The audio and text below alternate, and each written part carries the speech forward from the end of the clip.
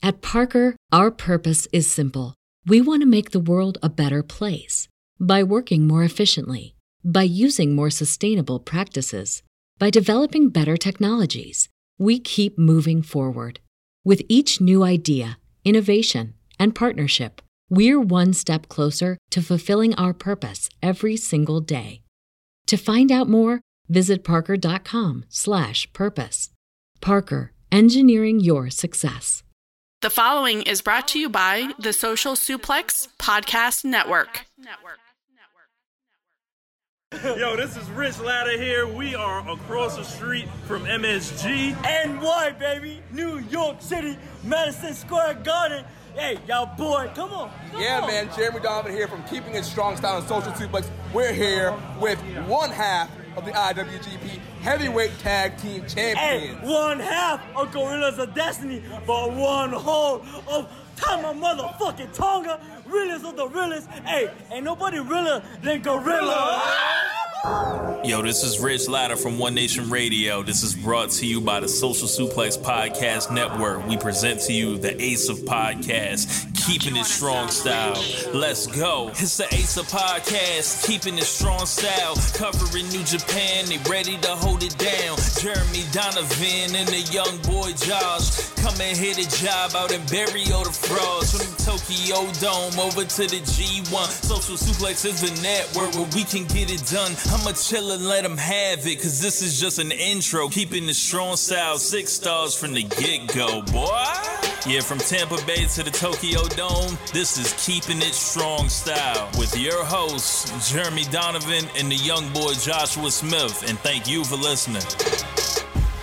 Welcome to Keeping It Strong Style, the Ace of Podcast on the Social Suplex Podcast Network. Jeremy Donovan here with the young boy Josh Smith. On today's show, I'll review nights 10 through 13 of the 2022 New Japan Cup and cover all the latest news in the world of New Japan Pro Wrestling. You can support our show by subscribing and following the Social Suplex Podcast Network or Keeping It Strong Style on the podcast app of your choice and leaving a rating and review. You can also get all the podcasts over at socialsuplex.com. Check out our Pro Wrestling Tees store, ProWrestlingTees.com/socialsuplex. That's where you can get your official Keeping It Strong Style t-shirt. If you enjoy this podcast, please consider making a one-time or monthly donation by visiting socialsuplex.com/donate and clicking on the donate button under the Keeping It Strong Style logo. This week's episode is brought to you by the NJPW EXT, the only browser extension for NJPWWorld.com with features like dark mode, improved translations and layouts, custom and shared playlists, synchronized viewing parties, and much, much more. It takes NJPW World to the next level. You can visit njpwext.us today for details. Young boy, how you doing, man? I'm doing all right. Glad to be back in the show once again. Kind of tired. Long day? Well, usually on a Sunday, that'll be like my time to like study, relax, reset, recalibrate for like the work week coming up, Yeah. And I'm pretty busy at work, just that, and a lot of other different things I got going on. Plus, we got to watch all this New Japan Cup stuff. So there's just a lot. And as the listeners probably already know, we were at the Strong tapings here in St. Pete on Sunday, and prior to that we had our fan meetup, and prior to that I had a family engagement, so it was just like boom boom boom, go go go all day long, and I kind of just never caught back up like on sleep. Yeah, I feel you, man. Yeah, Sunday was a long day, man. With the meetup and the show, and then everybody's doing their thing beforehand, so yeah, Sunday was a long day. Yeah, man. We'll talk about the meetup, and we'll talk about the show, but 13 matches, 4 hours. It was a good show, but that was long. Plus, it's far from where I live, and unlike you, I had to go to work the next day. Yeah, I try to be ahead when it comes to these wrestling events and playing stuff off. So yeah, I had ahead of time. I already took the day off, but it wasn't really a very, restful day or kick my feet up. It was a day of running around for wedding planning and talking to different vendors and cake tastings and all kind of stuff like that. So I was running around all yesterday. So you did cake tasting yesterday? Yep, did some cake tasting, did some stuff for Men's Warehouse, got the groomsmen suit rental all set up. And okay, that's fine. I mean, I don't care about the suits, but you went and did cake tasting yesterday without your best man. Well, I mean, I was sure my brother was working. No. I'm the best man. Okay, look at me. Look at me in the face. Look in my eyes. I'm the best man now. Okay, we can tell the other Josh to take a hike, hit the bricks. Oh man, it's like the Miro Kip Sabian storyline right now. I'm the best man. Yeah, man. I would have definitely, like, everything else you guys are doing for the wedding. I'm sure that stuff is fun for probably Jen, maybe you. I don't know, but I have no interest in it. But the cake tasting, that's something I definitely. If you'd give me the heads up, I would have taken the time off. I could have definitely gone and done that with you guys and given you my insight. I don't know if you know this, like, I am a connoisseur when it comes to cake. I could have given you world-class input, and you guys probably picked bad cake. Now you're gonna have a bad wedding. I don't know. Yeah, missed opportunity. We could have had a 5-star cake. Now we're gonna maybe have a 3.5-star cake if we're lucky. Maybe if you're lucky. If the bakers put their working boots on, maybe. It has at least, your cake's gonna have at least 6 tiers, right? It'll be a surprise. You'll see. Every tier is a star. So if you tell me how many tiers you got, and that's how many stars this cake's gonna get, I can tell you right now. Well, you'll see. I don't want to spoil anything. When you show up that day, you'll see. No, I'm just playing. I'm sure you guys did a good job. I'm just jealous. That's all. Good stuff there. But yeah, Sunday, strong style evolves. Let's talk about it. So we had the fan meetup at the Overflow Brewery in St. Pete. Yeah. Thank you all to everybody that came out for the event. A lot of familiar faces and names. Some unfamiliar, some visitors, but we're just glad to have people out and hang out and grab a few drinks in a cool location. I wish the 2 or 3 times I had called the brewery ahead of time when I asked, you guys got anything going on this day? Nope. We're putting you on the calendar. I wish they would have told me that they're having a live painting and music event that was going to take up 2/3 of the entire brewery. That would have been some valid information. But other than that, the staff was nice. The drinks were good. The atmosphere was awesome. Good company. They let us hook up Chromecast and put some New Japan on the televisions there. So, all in all, a good time. Yeah, really cool time. Like I said, good seeing some familiar faces and hanging out. The drinks were really good there, and it's pretty cool. We got put Strong up there. We had Inoki versus Vader up there. Then it somehow got switched to Dragon Gate at one point with young Lion Okada out there wrestling Liger. I think they actually were playing Toryumon, which I wasn't really a fan. I don't. You come to a Keeping It Strong style party and you put on some Toryumon. Like, I'll give them the pass because they had CTU Liger and young Lion Okada up there, but I don't fuck with that Toryumon. It's too many flips.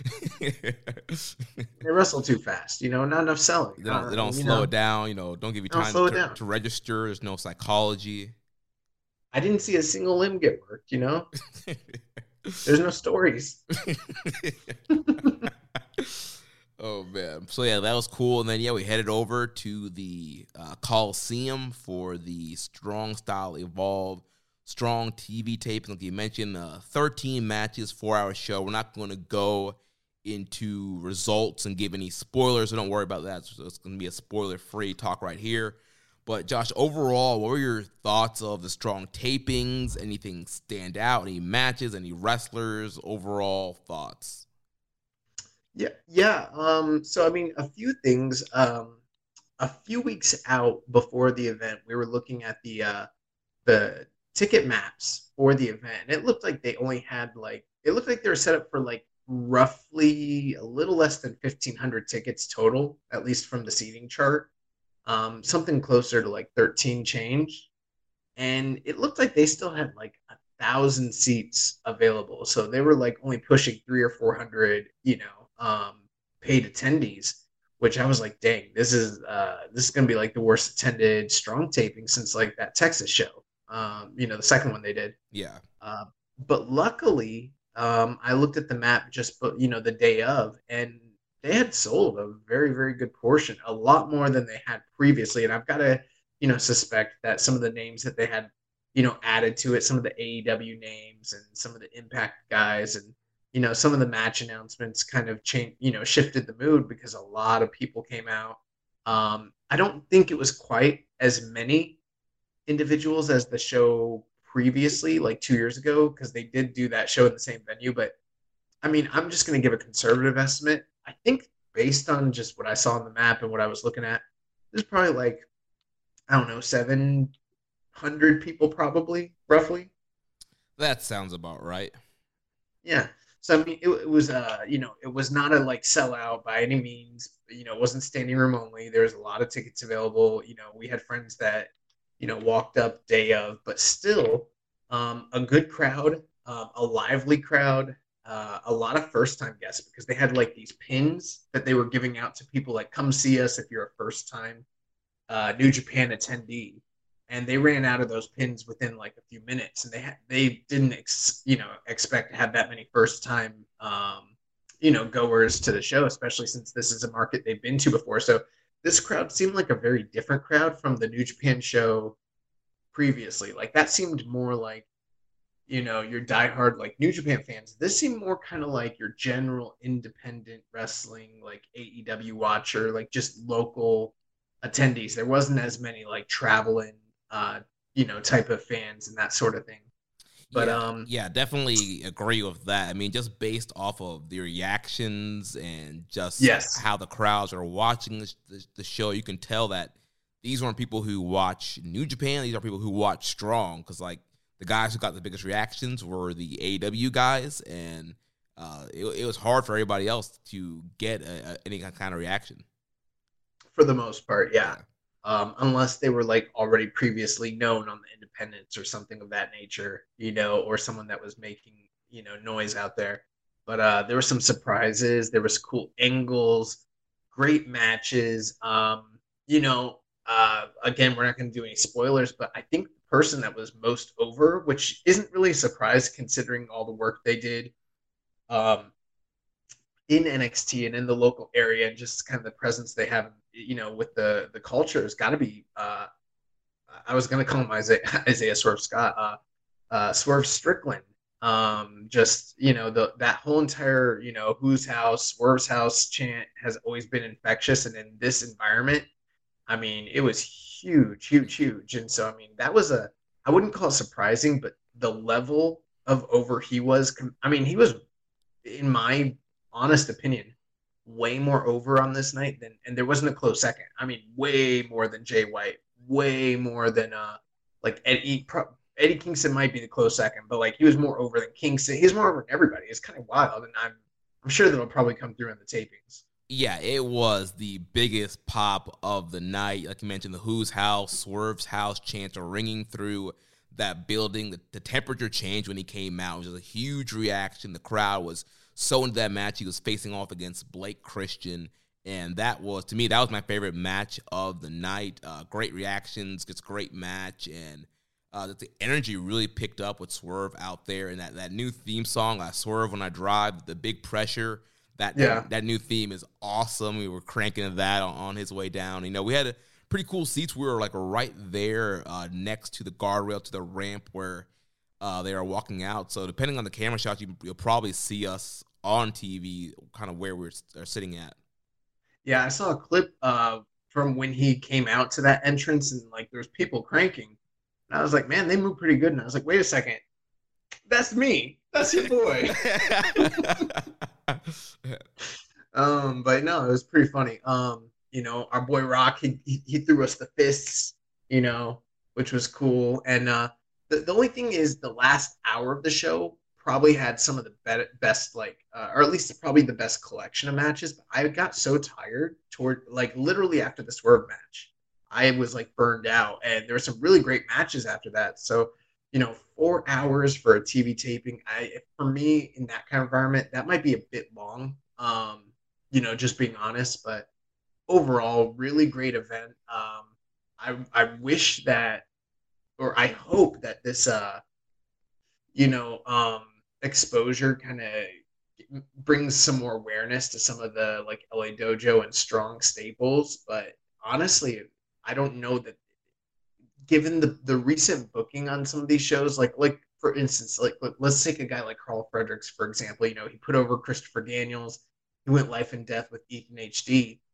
And then he comes out, and that's, the last two tapings, he comes out for this show, and there's very little reaction. And it's like, well, Strong, people are already not watching Strong. And then, the booking on the show for those that do see him is a little lackluster. Plus, it's not like he's like out there making inroads on the independent scene. He's not like tearing it up in like Defy or, Beyond, or doing AEW or anything like that. So, it was kind of disheartening to see like people not behind someone like him or some of the other like that's just for example, but I think he's probably the most glaring obvious example, just because he's so excellent and there's so much potential there, but the company doesn't seem to be like putting their best foot forward with him right now. You know what I mean? And that was a little disheartening, and I'm hoping when people go to shows like this, it will change their opinions, but I'm not confident it will. I feel like to a certain extent, the Strong like at least this Strong show that we went to like seemed to almost like benefit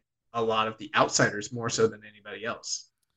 Yeah, even with guys like Clark Connors in the Strong title match with Philly Tom Lawler, I mean, that was a Strong title match that has been coming for a while now. They've started the build on TV, and there's going to be obviously more build to come that will eventually lead to this match when it airs on Strong. But, Clark Connors, LA Dojo guy, been there from day one. Philly Tom's been there on Strong from day one, and both of these guys didn't really get a huge reaction, and this was, a pretty heated feud, a big title match, and there was not a lot of crowd heat for this.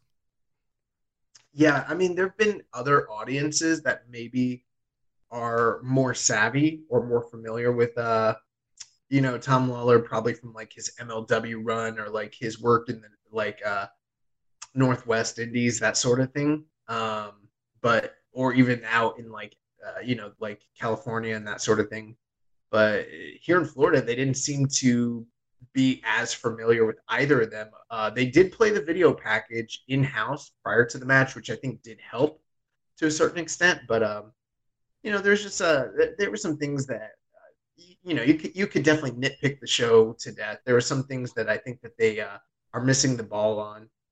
One other thing I noticed from the live experience, the merch, they gotta work on that merch, because the last time we went to the New Beginning USA tour, obviously they had the domestic talent with the domestic merchandise, and I mean, those merch lines were all over the whole entire building. There were lines out the building to be for merch. You walked in, and I mean, there was a shit ton of merch, but it was all domestic. It was all the Tokon US Global stuff, and most of it's not stuff I would wear, honestly. And I mean, I know that I'm not like the biggest merch wearer to begin with, but I didn't see a bunch of like Team Filthy shirts or a bunch of other like Strong branded merchandise being sported around the building. Most of it was either going to be like other wrestling shirts or like AEW stuff or New Japan domestic stuff. So that's something where I think they're missing the ball. They either need to get like better designs, or they need to maybe perhaps even sell the domestic merchandise from Japan, which is a big hot ticket item. We've been to so many shows and seen how that stuff really, really moves off the shelf. And when you come to a US show and you call yourself New Japan, but you don't have a Tanahashi shirt, you don't have Bullet Club stuff, like, it's weird. Yeah, I mean, like you mentioned with the merch line, like I was able to walk up real quick. I grabbed a Strong Style Evolve shirt. I remember, like, 2020, man, you got that merch line. It took forever to get merch. So, yeah, definitely could have had some better selections there. Yeah, having some of the domestic stuff would have been great. But yeah, it was fine for what it was. It was pretty cool. Speaking of, first time watchers, my fiance Jen was there with us. This was her first New Japan show that she's been to. She's been to AEW, been to FIP, but this was her first New Japan experience, and she was the one that was like sitting like right by the rail, and she had a pretty good time, and she was popping the boys. She had her one-liners and comments coming out, and John Skyler, as he was making his entrance, he was jacking his jaw at my lady. I had to stand up. John Juris almost came out of retirement, jumped the guardrail. Almost had to let this man know that I could still run it. I could still throw suplexes. But all serious, it was a lot of fun though. Just kind of jaw jacking with the heels on the way down the ramp there, and so yeah, cool experience, and yeah, she had a good time. Yeah, I'm glad to hear that. Yeah, my girlfriend was with me as well, and this was her. She's been in plenty of shows, but her first New Japan show as well. Although, like, I almost feel like we need to put an asterisk on it. Like, this is New Japan of America. You know what I mean? Yeah. Very, very different experience from even, say, like, the LA Coliseum show that we went to. Or was that at the Coliseum? That was at the Torch. Oh, yeah, at the Torch in LA. Like, that sort of show, even though it featured a lot of the same guys, that's sort of a different experience because you still have domestic stars. You still have, like, G.O.D. and Ishii and guys like that. This show was kind of lacking in that sort of respect. So, I mean, there were a lot of cool things, though, to the presentation. I mean, the actual production value was very high, which is good. My feeling, the lighting was probably, I hope, better than it's kind of come across for some of the other, like, strong tapings that we've seen. Although, one thing we kind of failed to mention is that the production has jumped up a little bit recently on some of these tapings as opposed to, like, some of the early ones, Yeah, they definitely make strides to get better with the cameras, the lighting, the production. So overall, Strong keeps getting better. I think every taping they learn something and adjust. And, and it's kind of hard because they're going to different venues and different cities every tour. So it's not the same building all the time, but they are trying to learn and adjust. And they're not always using the same crews and same people and same rings and all that stuff. So it's always different every city. But I do feel like they're doing a great job to kind of learn and adjust and make better calls based off of what they do in the previous tapings. I will say this, though. So, my girlfriend, she dabbles in photography. She has a pretty deep knowledge of cameras and that sort of thing. She whispered over me. She's like, the cameras they're using are shitty. And I was like, are they? They look like they're probably good. And she's like, no, those are not good cameras. So, like, that's one thing that's got me, like, a little nervous. I couldn't tell you much more beyond that other than just, like, what the kind of reference she made. But without giving spoilers, the matches were all very good. There were so many matches, though, that they almost start to blend in for me at this point where I couldn't even hardly, like, differentiate what was the best or worst match of the night or anything like that or give grades even if I wanted to. Plus, I usually like to, like, let the live experience be just that and really rely more on, like, the video presentation, like what made tape for any sort of, like, real evaluation because the experience you have live is always going to be very different from what is, what's put to tape. So I think it's going to be interesting to see how these shows come across, once they start to air and everything like that. But I think people will be happy. There was a lot of really great matchups, a lot of good matches, a lot of fast-paced action. The one thing I liked about the show is it was just like match, boom, boom, boom, boom, boom. There wasn't like a lot of like, as soon as match was over and the guys cleared the curtain, the music for the next, and the announcements for the next guys were like just happening. So it kind of, even though it was a lot of matches and a long-paced show, they still like try to keep it as fresh and fast-paced as possible. Yeah, I thought the pacing was pretty good. Yeah, it was match.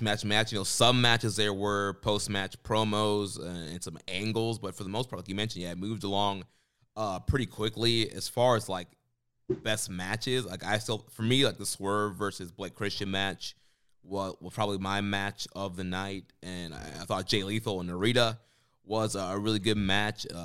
Kingston and Rosser versus Garcia and Yehai. There was so much heat with Kingston and Garcia. They were continuing their story from AEW and the feud that's happening there with the Jericho Appreciation Society and Kingston and Proud and Powerful. Who did Buddy Matthews wrestle? He wrestled Yuya Uemura. The Uemura Matthews match is very good. The TJP Dorada match is very good. I mean, just there's a lot of good matches. There's a really good show. Yeah. If you've never been to a Strong taping and they come to the general vicinity of an area to where you can travel to for the price of what you're paying, you're getting an incredible value. I would highly recommend going if you've never been. Yeah, I would say the only match that kind of felt out of place for me was Big Damo versus John Skyler. Yeah, I don't even know if that'll make tape or not. That sort of felt like a tryout match, you know? Yeah, it felt like that could have been like one of the YouTube extra exclusive kind of thing. Yeah, but I didn't even realize Big Damo was like an NXT. I didn't know who he was, so I didn't realize he was like one of those NXT, what were they, Insanity? Insanity, yeah. Former Killian Dane. He didn't even look like Killian. He doesn't even look like Killian Dane anymore. Yeah, the hair's cut and still a big hairy dude, but yeah, if you used to the hair and the Insanity look, you might not have recognized him. Nice. Well, that covers everything on my end. Do you have any final thoughts? Overall, really fun show. Like you mentioned, if Strong is in your city, you should definitely go and check it out. Looking forward to seeing what everything looks like on TV. Nice. So speaking of Strong, we'll keep talking about Strong and transition here into this week's Strong that aired night 3 of the Rivals Tour. So the show opened up. We had a 6-man tag, Freddie Ahai, Keita Murray, and the DKC. They defeated the Stray Dog Army of Bear Brown, Bateman, and Mysterioso. Thought this was a nice, fun opener here. Interesting that Stray Dog Army ate the loss here against this kind of random pairing. Yeah, I guess so. At the same time, like, that's kind of what Stray Dog Army is there to do. There's a job to be done, and they will do it.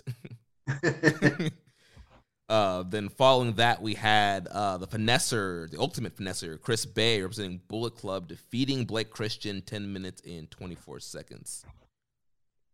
Yeah, very flip-oriented match. A lot of high-flying, fast-paced. Didn't overstay its welcome. 10 minutes, 24 seconds. So, I mean, not overly long, but I felt like both guys kind of got a good chance to shine here. I am interested to see how things shake out with Chris Bay in relation to the New Japan Impact working relationship and how that's going to span, with the kind of ongoing Bullet Club storyline and his role in that, especially as the borders kind of lift. Is he going to be one of those guys that they, feel inclined to bring over for like a Super Junior or something like that? Or, are there other people that they can actually invest into that are not tied to an outside company? So that's something that's like, I kind of got my eye on to see how that all works itself out, Yeah, I feel like Chris Bay would be one of those guys that would try to bring in, let's say, if they can bring people in for Best of the Super Juniors, because if you remember for the Super J Cup, before they even had the real official partnership with Impact, he was one of the kind of the first Impact guys that they brought in for that Super J Cup, and he was kind of the first Impact guy that was on Strong, and now he's in Bullet Club. I definitely feel like he would be a guy that if they had a chance, they would bring him over. No, I definitely could see that. My only thinking is he works for Impact, Right. Is it worth it to invest long-term in a guy like that maybe we're trying to coerce to come over, down the line? Or, are there other, juniors that are free agents that are working for New Japan Strong or, that are free agents out there that we could actually bring over and sign if they were inclined, Yeah. So, yeah, Chris Bay gets to win here with the Art of Finesse Cutter on Chris Bay. So, really fun matchup there. And then we had the main event of Buddy Matthews representing the House of Black, defeating Ren Narita. Yeah, this match, in all honesty, I watched all 3 of these matches at our fan meetup, and I only actually just saw the visuals because they didn't allow us to really blast the audio because they had music playing. So, I didn't get the full experience, but from what I saw, this match seemed to rule. I mean, they were like really going out there and having like a great match. In fact, with even without the benefit of the full immersive experience and kind of watching this with the sound off, this might be the best Buddy Matthews match in New Japan that we've seen so far, and that includes the Okada match. Yeah, this is his first match since the Okada match at Battle in the Valley. This was a very hard-hitting matchup here between both these guys. And has he not had any other strong matches? No, this is his first strong since that November match. Oh, man. I guess just because we're seeing him on AEW, I felt like he wrestled. Well, I like this better than the Okada match. Yeah, I'd probably have to go back and watch the Okada. This was definitely more hard-hitting. A little bit of a faster pace. But yeah, really good stuff here. Narita's looking great in all his matches that he's been having with guys like this. And it seems like Matthews, maybe he's like feuding or maybe starting a feud with the LA Dojo because he beats Narita here. And then on the Strong taping that we attended, he faced off against Yamura. So taking on some of these LA Dojo excursion young lion guys. So interesting to see what direction there is. It makes sense to me because, I mean, Buddy Matthews, he likes to steal from the best guys out there. He stole, a lot of his look and his move set from Kenny Omega. Made sense. And then who was the last guy that, feuded with the LA Dojo? Will Ospreay. Buddy Matthews just going to steal his shit, too. Makes sense to me.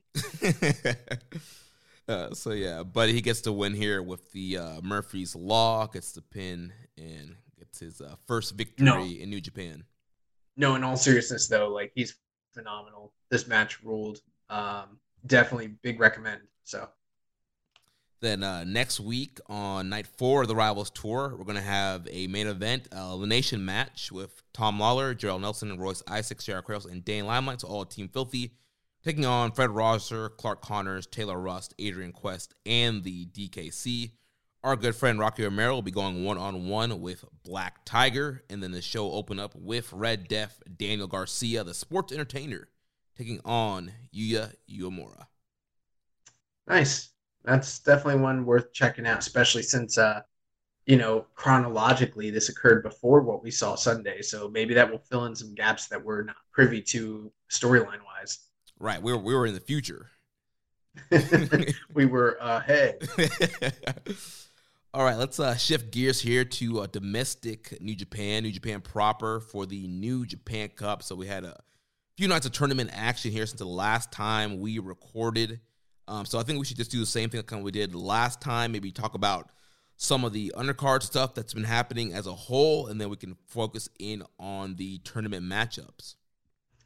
Okay, well, I mean, the major story that everyone's kind of been talking about is the amalgamation of the Gorillas of Destiny, that's Tama Tonga and Tangaloa, as well as Master Heater Jado, into maybe Hantai, maybe a loose alliance with Hantai. It's hard to say exactly what it's leading to, but, night after night, they've been wrestling against different combinations of the Bullet Club. In most cases, some of the more classic members like Chase Owens, Fale, Gato, and then maybe some other guys like, Phantasmo and Ishimori. Usually a group of them. They haven't really been facing off too much with House of Torture. I think a little bit Yujiro. With that being said, though, they've kind of found themselves in a spot where they've started to either get rescued or come to the save. At first, it was the team members of 6 or 9. And we started to see a loose affiliation and kind of acceptance between Tama Tonga and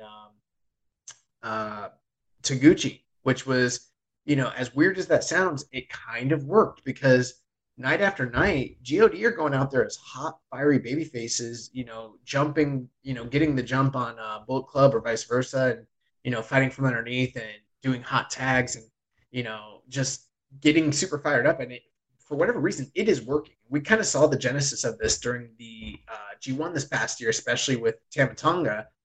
And it's really, really getting over with the live audiences and then kind of pairing them with some of the Hantai guys, with them kind of giving them their seal of approval as well. It's sort of working out.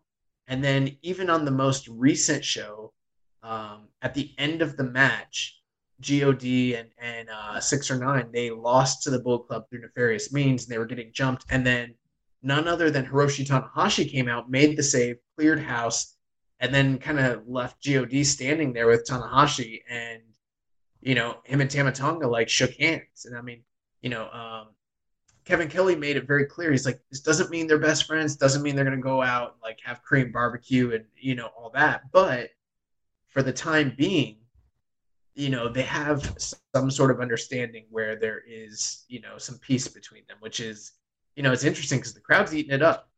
Yeah, the crowd has been loving it, especially that Cork and Hall crowd that we got. I believe that, night 11, March 18th. It was a huge Corkin crowd. It was like over 1,000 people, one of the biggest Corkins since the pandemic's happened. And you had some fans in there who were kind of breaking the rules and who were chanting along at certain points and gasping loud and really getting into the show. And especially during that match with the Bullet Club match with, I think it was, Bad Luck Fale, ELP, and Ishimori against Tama Tonga and Jado. The crowd was really fired up for that, especially like when Jado and Gato, or just when Jado was in there, and then eventually, when Gato post-match kind of came out, the crowd was really fired up with Jado kind of making his comeback on these guys, and even when Tama and Tank Lower were getting fired up. So, yeah, it seems like the crowd is really in, like you mentioned, into this, new God face turn. They did the favor first. They saved Wato and Taguchi from a beatdown because ELP and Ishimori have their eyes set on the junior tag title. So these guys have been facing off against each other as well in undercards, and there was a big attack on 6 or 9 after one night, and then God made a save, and then the next night 6 or 9 made the favor, returned the favor, and it kind of shook hands, and then after that they've been teaming together in 10-man tags against the Bullet Club, and like you mentioned, Tanahashi made a save on the most recent show, and then Tama tweeted out a picture of him shaking Taguchi's hand, and he said Hantai. So it definitely seems like, that's where he's trying to at least make his allegiance, that he is a part of the New Japan home team, that he's going to represent Hantai. I know there's a lot of questions on whether or not, like, God was going to be its own faction or it was going to be a Bullet Club splinter, but it seems like it's very clear they are 100% out of Bullet Club, and it seems like they're going to just join the New Japan team, the Hantai unit. Well, I'm not completely convinced that that's exactly what's going on, because on the website, they did sort of create a sub-unit for just the God guys as of yet. So that kind of remains to be seen. I mean, we might get a situation where they do form their own faction. I think they might even be like playing around with that idea, seeing how they kind of come across live to the audience with some of the other Hantai guys. And who knows, maybe it could lead to a new faction, which I think is something that people are always asking about. When will there be a new faction, yada, yada, yada. And I mean, for my money, if you're going to split off Tama Tonga and try to make money off of him and maybe potentially push him as a top guy, is he going to have more success as just another faceless member of Hantai or as the leader of some sort of group? I think, the obvious answer is, being the head of a group in New Japan carries a lot of weight, and especially when it comes to booking. So hopefully that is the case. I mean, I don't know. I think that's more interesting anyways than, them just kind of being, aligned with like Kojima and, those guys. So I don't know. Yeah, either way, it's just refreshing with them as babyfaces now. It opens up the door for some new matchups and some interesting things that they could do with those guys. So yeah, it's cool to see that working out so far. And also, like I mentioned, Bullet Club's used tag teams have been targeting the champs, Team 6 or 9. And then also on the undercard, I mean, a lot of it's been just kind of tournament preview matches, and then I think it's kind of a lot of just like a random matches from guys who are not in the tournament. I think the main storyline stuff has been the Bullet Club stuff, the junior tag stuff. Looks like at the last show there was a angle. It seemed like we might be getting United Empire challenging for the tag team titles. Hanare, Cobb, and Ocon, they picked up a victory over some of the tag champs. See if I can find that match. The only other really ongoing feud that's kind of playing out is we're still seeing a lot of interaction between Show and Desperado. So, I mean, it's become very clear, it was even clear last week, but it's become even more so that shows the next challenger for Desperado's junior title. So yeah. So the 21st, Hanare, Okan, and Cobb, they defeated Goto, Yoshihashi, and Hanma. And then post-match, they were kind of jaw-jacking. Kevin Kelly was hinting maybe these guys could do Freebird rules if they were to challenge for the titles and win them. So it does seem that at some point, maybe at the big April show, we're going to get some kind of United Empire team against Bishamon. Yeah, which, we'll get there when we get there. But, I mean, I think that's something we've been talking about for quite a while, and we're finally getting it. Right. I mean, we've talked about how dominant the United Empire has been as a team, especially initially Cobb and Okan, and then with Okan and Hanare at one point. So both those teams have been felt pretty strong. Even in multi-man matches, I feel like United Empire, as all four guys together, have been booked pretty strong as well. So they've been a dominant unit. I'm interested to see which pairing they're going to go with, but it's going to be some fresh blood, a new team, new challengers. Nice. Well, let's get into New Japan Cup proper action. So, yeah, let's start with Night 10, March 17th. So, semi-main event, first New Japan Cup match of the night. We had Zack Sabre Jr. defeating the Great Okan, 20 minutes and 3 seconds. Yeah, so if you listened to our preview episode for the New Japan Cup, this was the match that kind of broke the bracket that I laid out during that episode. I had Great Okan going all the way through to face Okada at the next title challenge in April, which looking at the tournament now seems kind of crazy. But, given the history of the New Japan Cup, that pick didn't really seem that far out of left field. You take a look at the way that some of these tournaments have played out, and they've always played out with upsets and, up-and-comers and, older talents and things like that. But during this whole entire first round, or, these first 3 rounds, they went completely chalk. And because of that, we saw Zack Sabre Jr. prevail over Great Okan here, 20 minutes. Very similar match to the one that they had, maybe a little bit, a tad bit longer, but similar to the really good match that they had in the G1 this past year. I liked what I saw here. I liked the story they told, the work from both guys, but I kind of knew going into it based on the fact that Okan was like eating pinfalls in multi-man tags, and Zack has not only just had good matches, but he himself has been putting in excellent work and like kind of worked on his physique and been even like debuting a lot of new moves during this tournament. I was like, fuck, he's gonna like probably eat up Okan. And now he didn't exactly eat up Okan. I think that they tried to still keep Okan strong by giving him a lot of offense, and he kind of seemed to a certain extent maybe even a little bit more dominant. But they did the exact same finish with Zack catching him in the armbar, stretching it out from a standing position where Okan tried to maybe powerbomb him, and he taps out almost immediately. So very reminiscent of what we saw of them in the G1 this past year. And Zack Sabre, gets past Okan and moves on to the 4th round. Yeah, like we talked about off air as far as like the booking and a lot of this being chalk. It was like, like you mentioned, previous years in the Japan Cup, it seemed like you had more upsets. It was about building new guys, and you'd get to a finals and it necessarily wouldn't be, the greatest pairing in the world. It might be a Shibata Fale kind of situation there, and you're trying to build somebody based off of the finals and the tournament. But here, they're trying to get the biggest stars in the biggest positions in these quarter and semifinals and eventually in the finals. So we had the bigger, more established guys winning, and we got some interesting, quarterfinals, semifinals that happened this past show.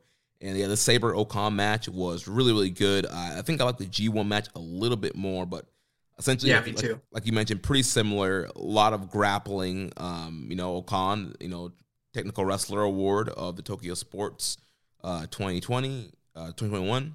And so taking on against, the Bryan Danielson award runner-up here. So very technical match, a lot of grappling, a lot of whole exchanges. The key downfall for Okan in this match is he had a submission on Sabre, and Sabre was on the verge of passing out. And instead of just going for the ref stoppage or submission, he let go, hit the eliminator, or tried to hit the eliminator, but Sabre was able to catch him in the armbar like you mentioned. And then it was the same exact finish from the G1. Okan tried to power out. And then Sabre dropped his weight, extended that arm, got the quick tap out there, and Sabre advanced. Nice. Well, then that takes us to the main event of the evening, where we saw Will Ospreay defeat Sonata 16 minutes and 56 seconds. And this was a good match, but a match that was full of controversy and online discourse. Yeah, so I guess the big thing that everybody's talking about here is the injury that Sonata suffered. So Sonata suffered a fractured left orbital bone in this matchup with Will Ospreay. He's set to miss at least the rest of the New Japan Cup tour. There isn't a current timetable on when he'll be returning to the ring. And so in the match here, Ospreay was going for standing shooting star. It seemed like they were trying to do Sonata getting the knees up at some point, but it looked like Ospreay's knee came right down on the left side of Sonata's face. Yes, that's exactly what happened.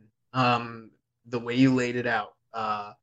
This is something where there's been a lot of discussion online as to what occurred, how this occurred, who's at fault, who's not at fault, what the company should do, what the company shouldn't do, yada, yada, yada. I'm going to give you my take on it as someone that's, done a little bit of wrestling, but also, studied it for quite a while. Sonata's the guy that's the base. He's the one that's laying on the ground, taking the move. And just like you mentioned, Jeremy, he puts his knees up. So one of two things was either happening there. Either they had planned the spot where he's supposed to get the knees up and counter the move, or there was some sort of miscommunication and he thought he was supposed to do that and he wasn't. One thing I can tell you, though, is I've heard a lot of people say Sonata like fidgeted or got out of place or he wasn't in the right position. That's bullshit. How can you be in a wrong or right position for the standing shooting star press? He's prone, laying on the ground. Did you see that man turn? I did think I saw him move a little bit, but not enough to where it would be weird, though. I can tell you how he moved. He put his knees up. That's all he did. I went back and rewatched this just to be sure, because I've heard different versions of the story. And, the unfortunate thing is, like, there were GIFs of this on Twitter, but, Bushiroad and TV Asahi, they pull those down. So, you can't, it's not even easy to, like, go back and rewatch it. But I found a GIF online, and I rewatched it many, many times. This guy didn't move. Now, who did inadvertently land their knee into someone's face? It was Will Ospreay. Now, there's people on both sides of the argument. Some people saying like, oh, Will is reckless and all that. I wouldn't say he was reckless because, you kind of need to have a long-standing history of botches and, risking people's health and putting people in jeopardy. And I don't think that that's something that's descriptive of Will Ospreay at all. So I think some of the bad faith arguments that are out there, people calling for Will to be kind of like, disciplined or, canceled or whatever, that's a little far-fetched. It's wrestling and accidents happen. At the same time, I think we also should be willing to say who was at fault. Will Ospreay was at fault.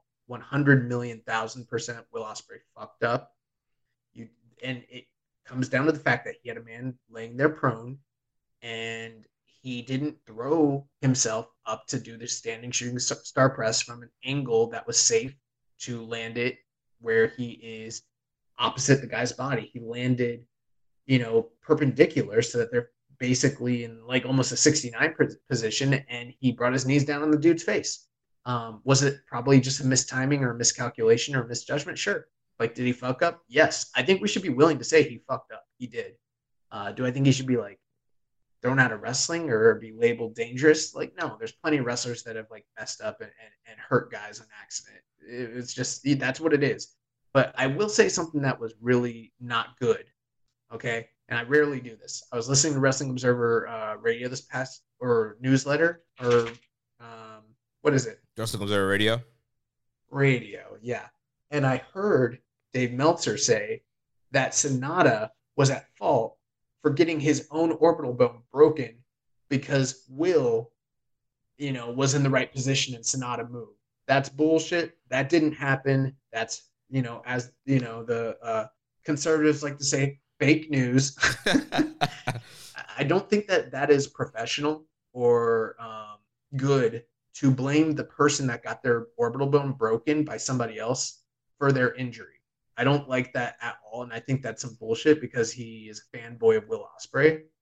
And then he gave like a play-by-play of how he thought it went down, and it's very clear that I think, this is just my opinion, this is where I think it is actually super fucked up.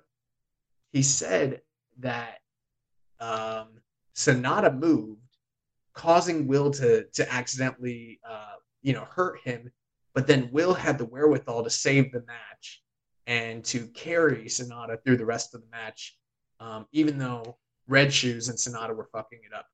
To me, if you just want my honest opinion, I guess I'm kind of going into the realm of speculation here. It sounds like someone fed him this story. I wonder who could have possibly spoke to Dave Meltzer and fed him the story about how Red Shoes and Sonata were at fault. That's all I'm going to say. Yeah. I don't like that at all. I don't like the idea. And maybe it wasn't Will, but to me, that's what it sounds. If you're putting two and two together, it sounds like Will went to Dave and he's like, here's the account of what happened. And then he put himself over and buried the guy that he hurt. I don't know. That shit doesn't sit right with me. And I don't think that Dave going on the air and regurgitating that story is professional at all. I don't like that. Yeah, it seems definitely kind of hard to blame Sonata here in this situation. I mean, like you mentioned with Ospreay, we've seen him do that standing shooting star thousands of times. Has never hurt anybody before. It definitely seems like, there was some kind of miscommunication. Sonata thought he was supposed to get the knees up to block the move, and also Ospreay thought he was hitting the move, and it was. I don't even know if that's the case. I think he probably was intended to land on the knees, probably. Yeah. And was just out of position. Yeah, came down to that weird angle right on Sonata's face, and got his orbital bone broke, and then that led into the end of the match. Credit to Sonata, he got up and continued the match, because after that he went for the moonsault, which he missed, and then Ospreay hit the hitting blade for a near fall, and then he started firing off elbows and strikes to the head. And it took a while for Red Shoes to finally call for the ref stoppage there. Yeah, and that was something too. When I was listening to Dave, he basically said that from the orbital bone break, that Sonata was knocked completely unconscious, and that he was out for the rest of the match, and that Will had to improvise the finish and go to a ref stoppage finish. Which I think there might be some truth to that, but like anyone who watched the match clearly saw that this guy was not knocked unconscious. He, like you said, got up, did moves. He did an over-under spot. He did a freaking moonsault. He did a skull's end. These are not things that someone who is knocked out cold is able to do, running around the ring, coming off the top rope. Fuck out of here with that noise. Yeah, I mean, obviously his eye and that side of the face was starting to swell up really bad, but he was moving fine and went up, like I said, hit the moonsault. He was doing the rest of the match, and maybe the planned finish was just a ref stoppage. They have been getting over Will's strikes and the power of the hidden blade in his elbows and forearms, so maybe that was just a planned finish, or maybe it was a thing where Sonata's like, all right, my face is starting to hurt a lot more now. Let's just improvise, do a ref stoppage finish, hit me with elbows in the move. That didn't get sent to Red Shoes right away, and that's why Red Shoes was kind of stalling on that call. But I think all of that is plausible. Like you said, that's kind of been Will's story, is them getting over his strikes. And he hasn't finished anybody with the Stormbreaker. It's all been, elbow shots. So it would kind of make sense. But I could also see if where they needed to go to a improvised finish for the sake of the injury. That makes sense too. What I didn't think was great was the portrayal of Red Shoes at the end, where, Will is landing an ungodly amount of ground and pound elbow, strikes to the side of Sonata's head. And he's just not covering up. He's not defending intelligently. And he's just taking them. And Red Shoes is like trying to get Will off of him, like literally trying to pull him off. But like in a real fight, when the referee's trying to pull someone off the fighter, that means the other fighter is done and that's the end of the match. But like Will, as a character, is not relenting because he's not ringing the bell and he's clearly not ending the match. And so from Will's perspective, he's like, you just want to give this guy a time to check on him and to give him a breather when I've got him out of here, just end the match, which I think actually, from a kayfabe standpoint, makes sense. But it made Red Shoes look incompetent because they went through this diatribe like 2 times before the final stanza where he finally called for the bell. And even my girlfriend watching it, she's like, man, Red Shoes is like doing a piss poor job right now. And it's hard to tell if this was the intended story because I think they used that story in the next coming tournament match for Will Ospreay. It plays into the storyline. And maybe that was just them playing off of it. Or perhaps it was intended to be played out this way. That's something we don't really know. But, those are my thoughts on the match. I thought the match was pretty good. I saw a lot. I think the praise for it was a little higher than I would have given it. But overall, I thought the match was good. It was unfortunate what happened to Sonata. I didn't love the finish, but I do like ref stoppages in wrestling. I think they need to be done more often. But I just didn't like the way they did this one. Yeah, I thought a lot of people were pretty high on this match and their opinions. I mean, I was like 3.5 on this match. I saw a lot of 4, 4.25, and that's fine if you liked it that much. But I don't know, for me, I just felt like these guys have had way better matches. I felt like it was just beginning part of the match was kind of slow, and then with the contrived finish and the shooting star botch, like it was just kind of a hot mess towards the end there. So obviously, good stuff in between all that, but yeah, it's just some problems there for me where I was more in the 3.5 range. Yeah, I'm probably right there with you. Maybe a little higher, but yeah, I totally agree. So then that'll take us to night 11, March 18th from Korakuen Hall. This is a show I was talking about where we had that bigger Korakuen crowd and people were cheering a little bit and getting kind of rowdy here. So the semi-main event first tournament matchup, we had the Dragon Shingo Takagi defeating the Crown Jewel Chase Owens 16 minutes and 41 seconds. Yeah, like you said, this crowd was getting a little rowdy. This was the first time. Well, one thing we do need to mention: this was the largest post-COVID attended crowd audience at a Korakuen Hall show. Like I said, since the pandemic started, that's because they have lifted some of the mandates. Like there's still an attendance cap, but it's much higher than it was before. And you could really tell. I mean, the energy of the audience this night was awesome. I mean, even better than the subsequent nights on this tour. This was the first time in a long time where it felt like an actual New Japan audience, which I thought was really like invigorating. And even though we're not going, match by match on the undercard, if there were one show during this tournament that I would recommend just watching just for the sake of enjoyment, this was a good show to watch because the crowd was just into everything that was happening, all the angles, and then the top of the card as well. Like the audience was really with it this night, which was good. But Shingo versus Chase Owens, pretty good match. I mean, Chase Owens is a really good hand. We kind of know what to expect out of him. We've seen him, perform pretty well in this past year's G1, and he, obviously had a reputation for being a good worker prior to that, and he kind of lived up to that bill here against Shingo. I wouldn't call this like a blowaway match, but it told an important story where Chase is really working over the neck of Shingo and kind of working the injury. And we've seen in the past where Shingo's very good at selling a body part and making that kind of ailment a detriment to himself, and he sells the shit out of it to make the other guy look plausible as potential, upset. Even if, like, for instance, in this case, it's, Chase Owens against Shingo. I mean, it's still the New Japan Cup. Upsets happen. We've seen Chase Owens beat Hiroshi Tanahashi in Korakuen Hall before, so it's not the most unbelievable idea in the world that he could maybe get one over on Shingo, especially with the kind of, like, reinvigoration of the Bullet Club lately. And he went out there and tried his damnedest to do just that and soften up Shingo for the package pile driver. But alas, it was, not enough to overcome Shingo. Shingo got him up for the Last of the Dragon, 1, 2, 3. and 16 minutes, Shingo goes on. Yeah, this match was better than it had any right to be, and I know that we've supported Chase Owens before his in-ring work, but at the end of the day, it's Chase Owens and it's Shingo Takagi. But I thought this was a really good matchup here, and there was a story going into this on the backstage promos the night before. Shingo had mentioned that he's going to beat Chase Owens in 5 minutes. And so Chase had got pissed. And so the next night when they had the preview match, he had jumped Shingo, laid him out with the package pile driver, and was 5 minutes. I'm going to be the one that's going to beat you in 5 minutes. So then going into the match, Kevin Kelly was keeping track of the first 5 minutes to see if there's going to be a finish. And Chase was bringing it to Shingo, and it went on obviously a lot longer than 5 minutes. So.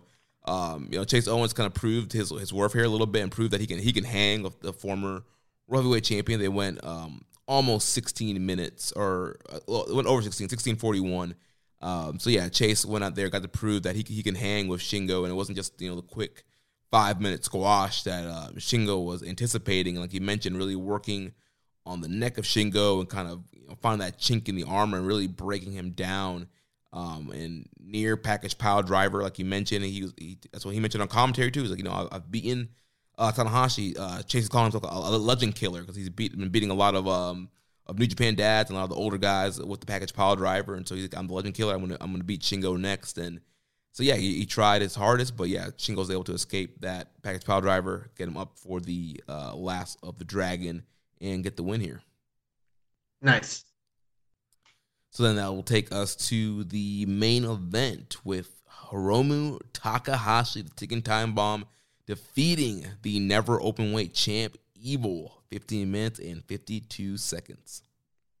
Yeah, another match where I was wrong on my predictions and my bracket, and I'm very glad to be so because there's been a really awesome story going throughout this tournament with Hiromu just kind of being this underdog.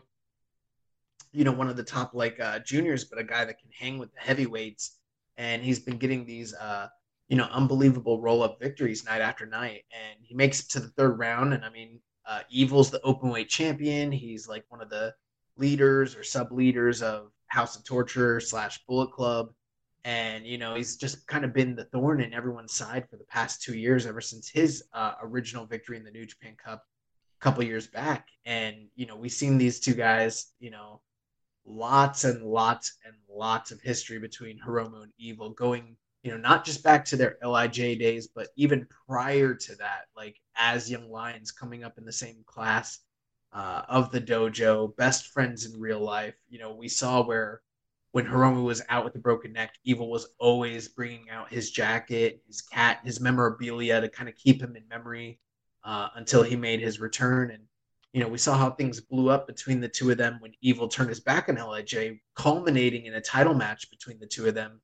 Was that 2 years ago, I guess, at this point? And this was kind of the rematch of that.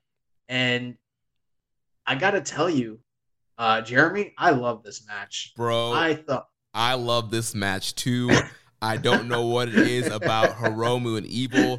They have magic together. I love that was Evil's best title defense 2 years ago. Was against Hiromu. I believe that was Sengoku Lord. And here again, this was a really good Evil match with Hiromu. And like you mentioned, that Korakuen Hall crowd, they were into it. There was magic in the air, and there was just so much going for this match. And I don't know what it is, but the House of Torture stuff works with the Evil Hiromu matches. Well, here's the thing. Couple of things. So this was a little bit of a stripped down version of an Evil match. So, you definitely had the bullshit and the chicanery and the Dick Togoism, but you didn't also have Sho, and you didn't also have Yujiro, and you didn't also have everything else that goes along with that. You know what I mean? Right. So it was a little bit scaled back, but also there is the fact that Hiromu and Evil, like I mentioned, behind the scenes, they're best friends in real life. And we've seen throughout the years, guys that are good friends will do way more to put each other over. They'll hit each other harder. They just go at a different pace. Plus, all the years of familiarity, teaming together, wrestling against one another, coming up together in the dojo. There's just a lot of synergy and chemistry between these two. And beyond that, the story itself was just incredible. Evil always comes up on top in most cases. He's very protected, especially, even in cases where he should lose because he's so protected by his stable and their cheating ways. And then you got Hiromu, who's a junior, who's an underdog, who's a guy that, maybe shouldn't be beating Evil from a kayfabe stance. And, on the other side of this is a Shingo dream match looming that most people thought would never and could never happen. And like people are just in that Cork and Hall crowd are just living and breathing with the idea that Hiromu might be able to get past Evil. So, in a vacuum, every single bit of cheating that Evil did really mattered. The crowd reacted to it every single time Hiromu got a hope spot or fired up spot. It worked. This is what, we've talked about the difference between bad heat with cheating and good heat with cheating. And this was an example in a vacuum of how the House of Torture stuff could work if done correctly. We've said that many, many times. They just scaled it back a little bit, picked their spots better, did it when it meant something, and had the right opponent for it to actually garner sympathy and reaction for it. And it just worked on a high level. Plus the work rate was just, Evil bumped his ass off, sold his ass off. It was incredible. Yeah, it started off really hot with Hiromu attacking Evil during the entrance and then kind of brawling. And then, it's good stuff in the ring, like you mentioned. Every Hiromu near fall. There was a time bomb, one near fall that the whole crowd and everybody bit on there. That was a great near fall. And like we saw in the Suzuki match, there was a lot of roll-ups and some near falls there. There was one roll-up where Hiromu had Evil beat, but Dick Togo had distracted the referee. But then that led into the finish where Hiromu got up and he ended up pushing Evil into Dick Togo, bouncing Togo into the guardrail. And he hit Evil with the Everything is Evil STO and got the win. Yeah, and that was something that was very, very, very shocking to me because, like, Hiromu got so many near falls, and I was biting on all of them, and I was just like hoping and praying he'd win. Like, this was a match that had me marking out. I was like in the living room, like pacing around, like, come on, like, let's do this, motherfucker, And then when he hit him with the Everything's Evil, that was really cool, and I marked out. But I had no expectation that Evil would stay down for the 1, 2, 3. I can't think of too many times ever in my entire experience of watching wrestling where anybody got hit with their own finishing maneuver by an opponent who didn't also use that move as their finisher and then take the 1, 2, 3 loss. Yeah, we've seen a lot of times where people steal the move and get near falls from it, but I've never seen someone that I can remember steal a finisher and beat that guy with his finisher. Yeah, I'm sure it's probably happened, but I can't recall it either. And that was so cool, especially in New Japan. I feel like we do see a lot of, in big matches, guys stealing each other's finishers, but it always leads to a near fall. So when he hit him with the Everything is Evil, I'm like, oh, it's going to be a cool near fall spot. 1, 2, 3. I was like, what? He beat him? Awesome. I was so happy. Especially, too, because if you listen back to the prediction show, Shingo Hiromu was something that I predicted, and you and Chris were like, no, that's not going to. You were kind of swaying me away from that. I'm like, I don't know. You were Mark. You're booking like a Mark. And apparently so is Gato. Hey, man, we need some good matches in this tournament. Fresh matchups, kind of a dream matchup here. Why not? And so, I was very excited with Shingo Hiromu getting the win here on this night, leading to that Shingo Hiromu matchup. And, a really fun main event here. And also, like I was also looked at my prediction too, was the fact that Hiromu could potentially now challenge for the Never Openweight title. We got a big show coming up in April, so we'll see if this win will lead to Never Openweight title shot or just more openweight matches for Hiromu this year. So before we talk about the rest of the tournament, let's just do a quick rundown. So that was the end of the third round. We're going into the fourth round, which has concluded. We're going to cover those matches. But at this point, we're at the quarterfinals. Look at this quarterfinal lineup. You got Tetsuya Naito versus Jeff Cobb, Kazuchika Okada versus Shima, and then on the other side of the bracket, you got Zack Sabre Jr. versus Will Ospreay and Shingo Takagi versus Hiromu Takahashi. Believably, at this point, any of those 8 guys, if they were to go through, could easily be deemed the winner of the New Japan Cup and be a challenger for Okada, except for himself, of course. They have never, and I defy you, whoever you are, listener, go look at the brackets for every single New Japan Cup in history. They've never had a semifinal that was filled with this many stars, let alone a quarterfinal of the tournament. There were a lot of complaints about the booking of the early part of the tournament, and I think some of that's still rightfully so.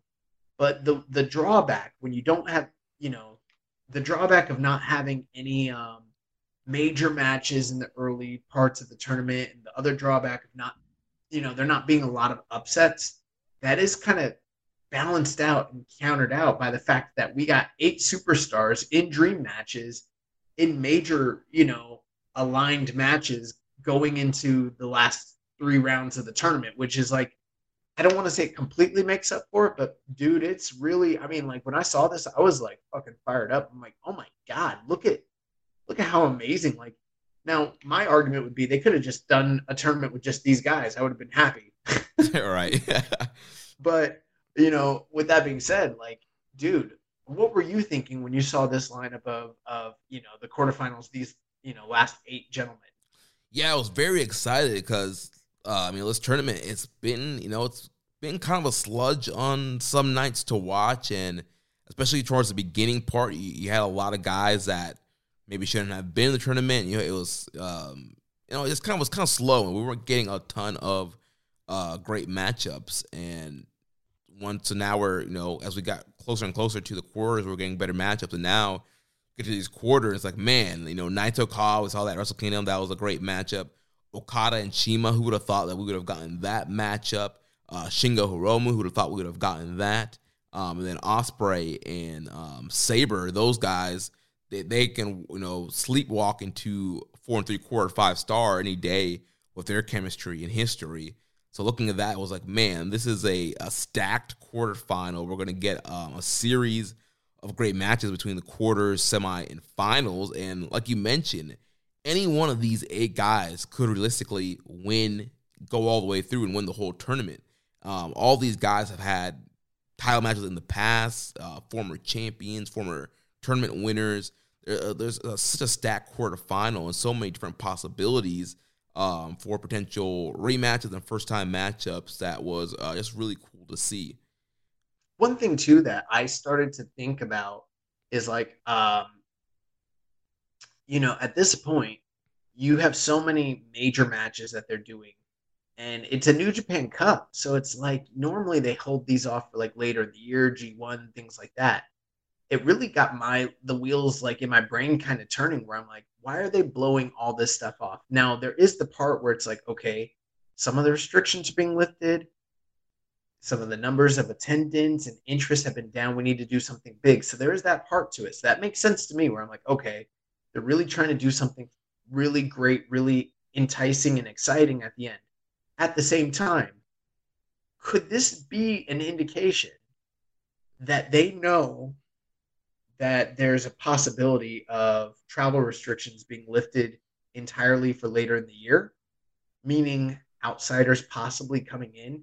And that would mean like blowing off some of these bigger matches now isn't so much of a setback if hypothetically we got guys coming in for the G1 later in the year that kind of negate them even, doing these matches right now. Does that make sense? Yeah, it makes a ton of sense. And, we've already been seeing some athletes come in to Japan for other sports, for them foreigners. So maybe for New Japan, it's going to be, maybe come G1 season, or maybe even Best Super Juniors, which is going to be in May again. Maybe they had the go-ahead that they're going to be able to bring in some foreigners. I think it makes total sense. All right, let's blow off some of these bigger matchups now, do some big rematches now, because come the second half of the year, we can bring in Jon Moxley, we can bring in Bryan Danielson, we can bring back Lance Archer, we can bring in all these AEW guys and independent guys that want to work New Japan. We can bring in the strong guys. We can bring in Chris Dickinson, Filthy Tom Lawler, Fred Rosser. We can bring in Narita. U.S. indie darling Suzuki. Yeah. Bring him in from the States, see if we can get some dates on him. Yeah, the LA Dojo guys, like just between Strong, AEW, and the independent guys, there's so many guys and Impact guys, which, between all the people that New Japan's been working with, there's so many guys that they could bring in for Super Juniors and G1 and shows for the second half of the year. So it does seem like there's hope. Now, does them doing these big matches right now, does that necessarily mean that's exactly what's happening? No, it doesn't. But in the past, the prevailing sentiment has always been they don't do those big matches during this tournament because they're saving them for later on down the year. And so that's kind of the thing that gets me thinking, like, what could be going on where they don't necessarily need to save those matches for later? You know what I mean? But at the same time, business is not great, so they might just be trying to throw everything they can right to reinvigorate fan interest, which either way I'm happy because this is awesome. But let's jump into the night 12. This was March 20th, so this was like 2 nights ago, and we had our first match of quarterfinals action as Tetsuya Naito defeated Jeff Cobb, 19 minutes and 4 seconds. And I know a lot of people were surprised by this, except for this guy. Yeah, I know a lot of people were questioning on whether or not they would set up a potential Naito-Okada rematch, especially, too, when you look at the way New Japan books sometimes when guys have pretty quick rematches. There is usually some kind of 50-50 booking, so Naito won at Wrestle Kingdom. I think the normal booking pattern would be for Cobb to get the win back here, and then you set up a rubber match down the road on a big show to kind of blow off the feud for the year.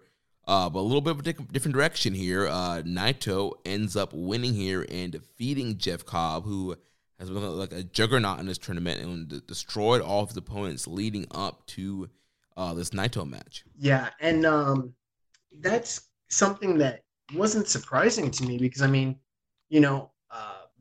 of course, could Cobb go through? Yes, but I felt like the logic that I laid out in the early part of our preview episode kind of held up here in that we saw an entire trilogy of matches between Jeff Cobb and Okada last year. And it's my opinion that whoever won this match was punching their ticket to defeating Okada in the next round. That still remains yet to be seen. But if Cobb beats Okada, that's another win in a 4th match of the series. And typically, whoever is the runner-up or the winner of the New Japan Cup, they're either going to get the April or the May title shot. So that means we're getting 5 Jeff Cobb Okada matches in less than a year. That's really not New Japan style. I know they do a lot of matches, but like usually it's in a calendar year period, like 4 max. You know what I mean? Right. And Cobb would definitely lose the title match to Okada. Well, maybe not definitely. I'm sure there's probably some people listening thinking like, well, he could win, but if you're reading the tea leaves, I believe Okada's holding this title for the greater part of this year. I don't see him losing it, in my opinion, honestly, until Wrestle Kingdom at the latest, or soonest. So, I'm just thinking like, I know a lot of people wanted Cobb to get this win and get the Okada match, but I'm like, man, another big prominent loss to Okada in a title match. Now we're getting into Sonata territory with Cobb. I don't know that that's what you want to do with his character. Whereas with Naito, that's still a match that there's a lot of like interest in Japan in it. They've done it in the big, they've done the Wrestle Kingdom series. Now they're ready to kind of scale the feud down and do it on the B-level pay-per-views. We saw the same thing happen between Okada and Tanahashi. After they did their big multi-series of matches in the Tokyo Dome, we saw them scale down and start doing those matches on the B pay-per-view just a few years ago. That's what I think they're doing with him and Naito and getting as much juice out of the squeeze as they possibly can. That's why it just made the most sense to me that Naito would beat Cobb here. I know some people think Cobb taking a second loss to Naito isn't beneficial to Cobb, but in my opinion, 2 back-to-back losses to Naito is a lot less damaging than like losing 3 out of 2 on big scale, big shows against Okada, because then it sets him back way back, and now he's not really a guy established to win a title. You know what I mean? Yeah, and I thought they did a good job of protecting Cobb in this matchup, even with the loss. So obviously Cobb still has the knee taped up. So Naito targeted the knee all throughout the match. So he came in with an injury, and Naito worked the injury throughout the match. And also a big story for Naito in this tournament is the fact that he has not won a match with the Destino proper. He's been doing a bunch of roll-ups to advance each night and get the wins in tournaments. So we saw that again here. He did hit a version of the Destino. It wasn't the Destino proper, but that led to Naito eventually reversing the tour of the islands into a roll-up to get the win. So using the momentum off the tour of the islands to roll up Cobb, kind of get the quick 1, 2, 3 after this 19-minute hard-fought match. So it just seemed like Cobb slipped on a banana peel, and Naito kind of got lucky here. Yeah, and we saw Naito do something very similar to Tanahashi in the last part of the round, or the previous round. I'm kind of wondering like what LIJ's been up to between Naito and then Hiromu Takahashi picking up all these roll up wins. Like, did they like go to like a Carl Gotch like specialty pin like seminar, like where they're all like working on like neck bridges and different like roll through sequences? Like, I don't know. Yeah, they bought one of those like Granby roll DVDs they sell back in the day. Yeah. Teach you all these like quick like amateur wrestling like reversals and pins. Cradles. Yeah.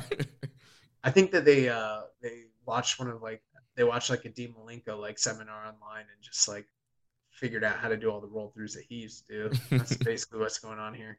But so Naito beats Cobb. Good match. I did not like it as much as their Wrestle Kingdom match necessarily, but I think that Naito and Cobb have some pretty good chemistry, and I think that they probably got a better match down the line. And here's the other reason why I felt like Cobb losing made sense. Sometimes New Japan does go 50-50, but oftentimes when you have a big star against a young up-and-comer who's beating everybody, if Naito's the only guy that's kind of got Cobb's number and has beaten him outright clean in recent memory, and everyone else Cobb's kind of ran through, makes sense to me for Naito to be the guy to beat him again and prove, I really do got your number, kid. Because guess what?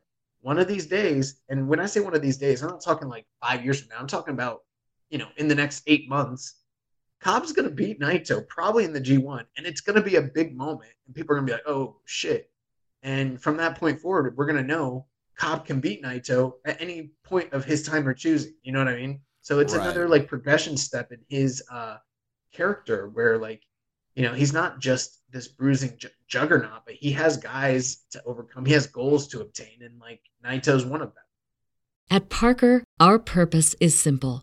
We want to make the world a better place by working more efficiently, by using more sustainable practices, by developing better technologies. We keep moving forward.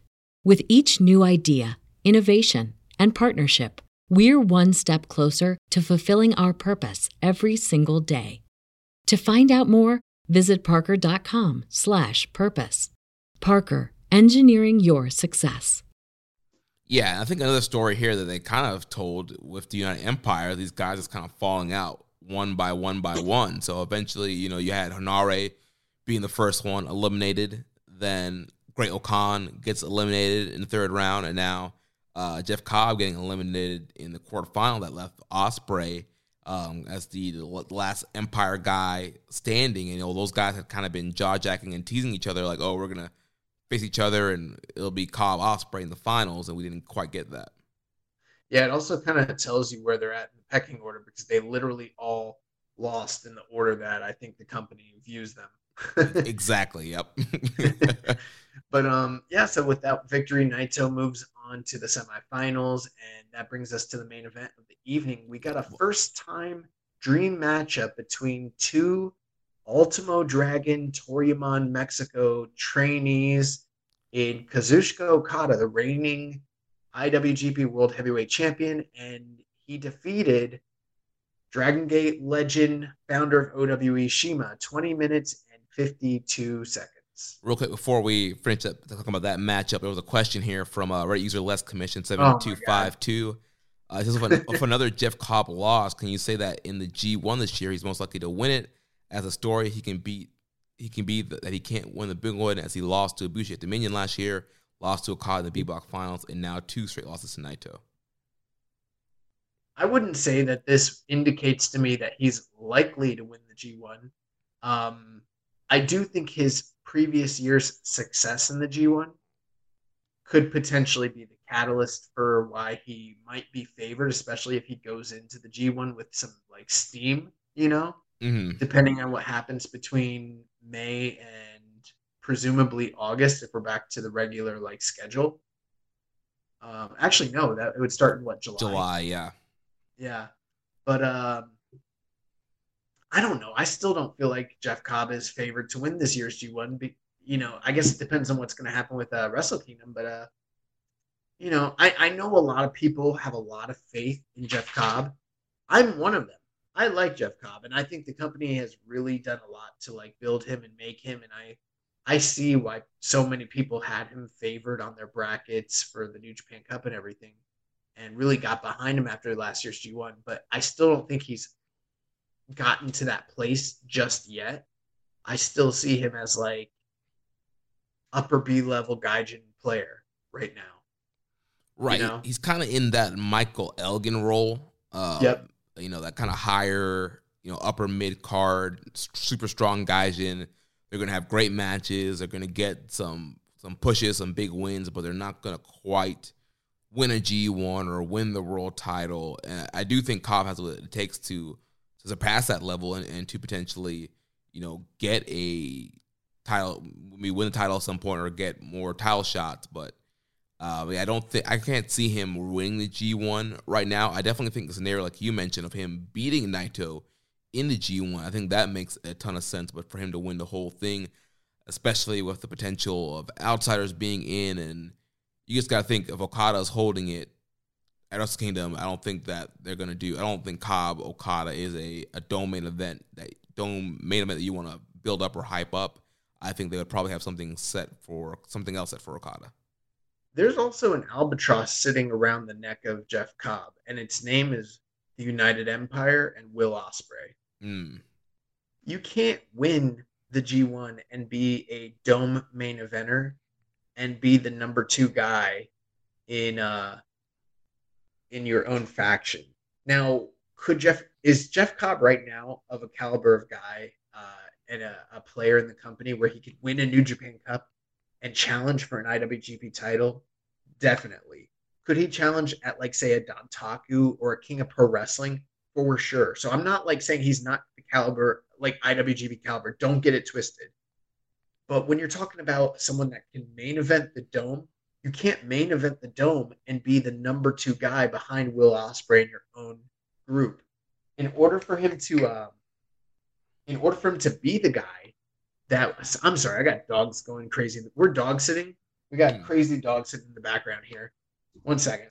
Yeah, but what I was saying is, like, in order for Jeff Cobb to be positioned, one of 2 things would have to happen. Either Will Ospreay would have to be out of the group and Jeff Cobb would have to be positioned as the top person, or Jeff Cobb would have to leave the United Empire, meaning he'd probably need to feud with Will Ospreay and go elsewhere and maybe go on a babyface turn. Something like that has to happen. As long as he's in this group, and I think the group's done a lot for him and will continue to do a lot for him, but he's not going to be a G1 winner if he's in the United Empire at this state. Exactly, yeah. You rarely in any promotion ever see the number 2 guy in a stable really kind of outperform or do a big goal than the number 1 guy. So I think eventually, if Cobb is ever going to win a G1 or win the world title, he will eventually, like you mentioned, either have to oust Ospreay and become the leader, or he gets kicked out, does his own, either joins, starts his own thing, or joins Hantai, or becomes a babyface and runs on his own. Yep, exactly. So now let's talk about Okada and Chima.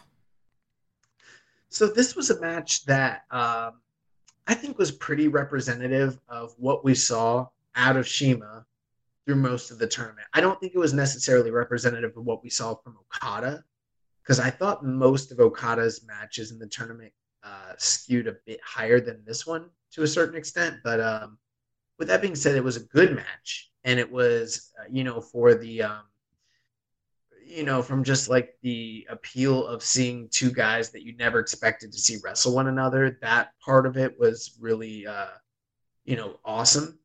But and it was good. I mean, mechanically, very, very good. The crowd was into it, but it just never really kicked into a higher gear. There were very few times where I felt like Okada was on the verge of a defeat, or where CIMA had him in any sort of serious trouble. Okada did give a lot to CIMA in this match, just like we saw him do with Wato and Desperado earlier in the tournament. We saw a lot of teases of Okada defeating CIMA with the money clip.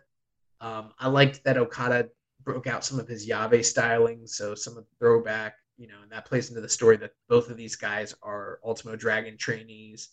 And Okada even, had some of his old offense. I forget for some reason I wanted to say the name of the move, but I'm talking about the big move. It's almost like a suplex, but it's like Death Valley Driver. The Heavy Rain. Is that Heavy Rain? I think so. Yeah, well, he hit CIMA with that. But the big story of the match was CIMA trying to land the Raw Meteora on Okada, meaning the Meteor with the knee pads pulled down. And even though he was able to hit different variants of the Meteor on Okada and was unable to put him away, he never was able to hit that full-fledged, unprotected Meteor on Okada. One has to wonder about CIMA's knees at this state of the game, because there are many times where he came off the top rope and was still landing like flush on his knees. Yeah, and I believe it was this match that he hit a Meteora to the outside to Okada on the floor. There was cool stuff like that, but ultimately, the finishing sequence was cool, but it came to the point where Okada hit him with what's it called, the landslide? Yeah, he caught him with the landslide driver and then hits him with the Rainmaker, puts him away. I thought it was very definitive. Yeah, I thought it was a really good match. I definitely thought it was more of a slower paced match than we saw from CIMA in the tournament. I feel like some of CIMA's other matches were a little bit shorter, a little bit faster. Unless it was a main event, it was a more longer main event style and a little bit slower. But I thought both guys looked good. CIMA, was doing a lot of the sequences that he used to win other matches, like in the Goto match, he had those multiple springboard Meteoras. He was hitting that on Okada at one point, but that wasn't enough to put Okada away. Like you mentioned, he was looking for that Meteor from the top rope with the knee pads down. Was just couldn't get a hold of that move, but yeah, ended up just running into the landslide and being put away with the Rainmaker at 20 minutes and 52 seconds. Yeah, so good match. Ultimately, that sets up the semifinals on the left side of the bracket, as we are getting a rematch between Okada and Naito going into the finals. Yeah, and there's been backstage comments of Naito saying, talking about, all right, Okada beat me in the title match earlier this year. I really need to kind of get this win to redeem myself. So it seems like a little bit of story here with this rematch of Okada and Naito, and I mean we'll get predictions on the second, but definitely seems like they're doing a redemption story here for Naito, which could lead to a third match with these guys this year. Nice. So let's move on now to night 13, which was the 21st, which was yesterday. So we had the first quarterfinal matchup of the Dragon, Shingo Takagi, defeating his LIJ stalemate, the Ticking Time Bomb, Hiromu Takahashi, 23 minutes and 43 seconds. So, this is my hot take on the match. I like this match a lot, and I thought it was good to very good, but and I know we're going to probably disagree on this one, Jeremy, but I did not think this was a great or classic match whatsoever. I don't want to confuse anybody here. I thought the match was very good. I'd probably top out around like 4 stars on this, which is really good. But considering the fact that it was Shingo and Hiromu, first time ever match between these two guys, stablemates of LIJ, the entire time Hiromu was out, sidelined with that neck injury, Shingo was kind of the premier junior of LIJ during that time period. And by the time Shingo transitioned to heavyweight, Hiromu was back sort of, headlining for the junior division once again. And I think myself, along with many others, always kind of wondered what a Shingo Hiromu match would be like. Um, this is kind of a dirty little secret. One thing I don't think a lot of people are willing to admit, and it is my opinion, since Hiromu has come back from the pec injury, he hasn't been the same guy that he was prior to that. Doesn't mean he's not a really good performer, but like the amount of like real classics that he's been putting out. Now, part of that might be the dance partners. He doesn't have the same selection of guys as like say Dragon Lee and Will Ospreay and that Kushida. Kind of cast of Kushida. That might be part of it. But I've also noticed that even though commentary puts over how wild and crazy he still is, and he hasn't changed his style, I think his style has changed quite a bit, if you want my honest opinion. In fact, in this tournament's actually been the tournament where it feels like for the first time in a while where he's starting to break out some of that reckless abandonment again. And we saw a bit of that here in the match, but I expected this match to be a lot more hard hitting. I expected there to be a lot more drama going down the stretch. And truth be told, aside from there was one time bomb that Hiromu hit Shingo with, but at this point, that's not even really Hiromu's real finish. That might as well be like a setup finisher. I never felt like Shingo was in any sort of danger. They did do a good job of like having Hiromu come in fired up, but this kind of if you want my honest opinion, this reminded me of Shingo's run through Best of the Super Juniors, where he had very good matches with guys like say Ishimori and other people like that. But he didn't really peak into the classic type of match until like the finals against like Will Ospreay. Yeah. Everything prior to that was like this juggernaut Shingo fighting these juniors who didn't belong with him, and that's kind of the story. Well, the show match obviously is the other outlier, but like that's a good comparison. I don't think that this was. I've seen people like rating this really high. I could never compare this to say like Shingo Show, because I don't think it compared this to like the Shingo Show series, and I think that that's probably like the pinnacle for junior style wrestler versus Shingo. Yeah. And I just feel like, considering how good Hiromu and Shingo are and the history and everything like that, this could have been so much more. Putting that aside, the match was still fantastic. I'd still like recommend it, but I just wanted a lot more, and at 23 minutes, I thought we were going to, I felt like it was going to kick into an even higher gear, and it just kind of didn't. It ended sort of abruptly. Hiromu lost, and I was like, damn, like I was expecting more. Yeah, now I will say the one thing that I do agree about with you is I do think that these guys have a better match in them. However, me and cage match inmates seem to be on the same wavelength here. With this match, I rated this match 4.5, and I love this match a lot. I thought there was a lot of cool moves and counters there. I'm thinking of that destroyer that Hiromu caught Shingo with. There was the sunset bomb to the outside to Shingo. Like you mentioned, I feel like Hiromu was kind of busting out a lot of that high pace, high offense, that kind of reckless abandon moves that he's used to, and so we got a lot of that. Thought Shingo again was great with his selling and bringing in the pumping bombers, and like anytime like Hiromu would kind of pick up speed, Shingo would just like kill him with a big lariat. There was like a Yukon lariat spot like that where he just like crushed Hiromu and like flipped him inside out with the pumping bomber. So yeah, I thought these guys had really good chemistry. I thought it was a great back and forth stuff here, and I never thought that Hiromu was beating Shingo. So for me, that wasn't really an issue. I didn't bite on the time bomb near fall like I did for the Evil match, but I still thought it was a really good matchup and a great closing sequence that eventually Shingo, he couldn't put him away with the Made in Japan pumping bomber. Eventually had to hit him with the Last of the Dragon. Yeah, I thought it was Yeah. a great matchup.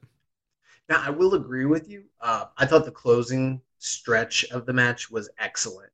And it was so good that that's what kind of convinced me. I wasn't thinking the match was ending. I thought that we were going into like the next phase where I'm like, oh shit, we're turning up finally, for like the last 5 minutes. But yeah, that stuff was all really, really fantastic. Now, you like to throw out the cage match ratings. I will tell you, Grapple has this at 4 flat.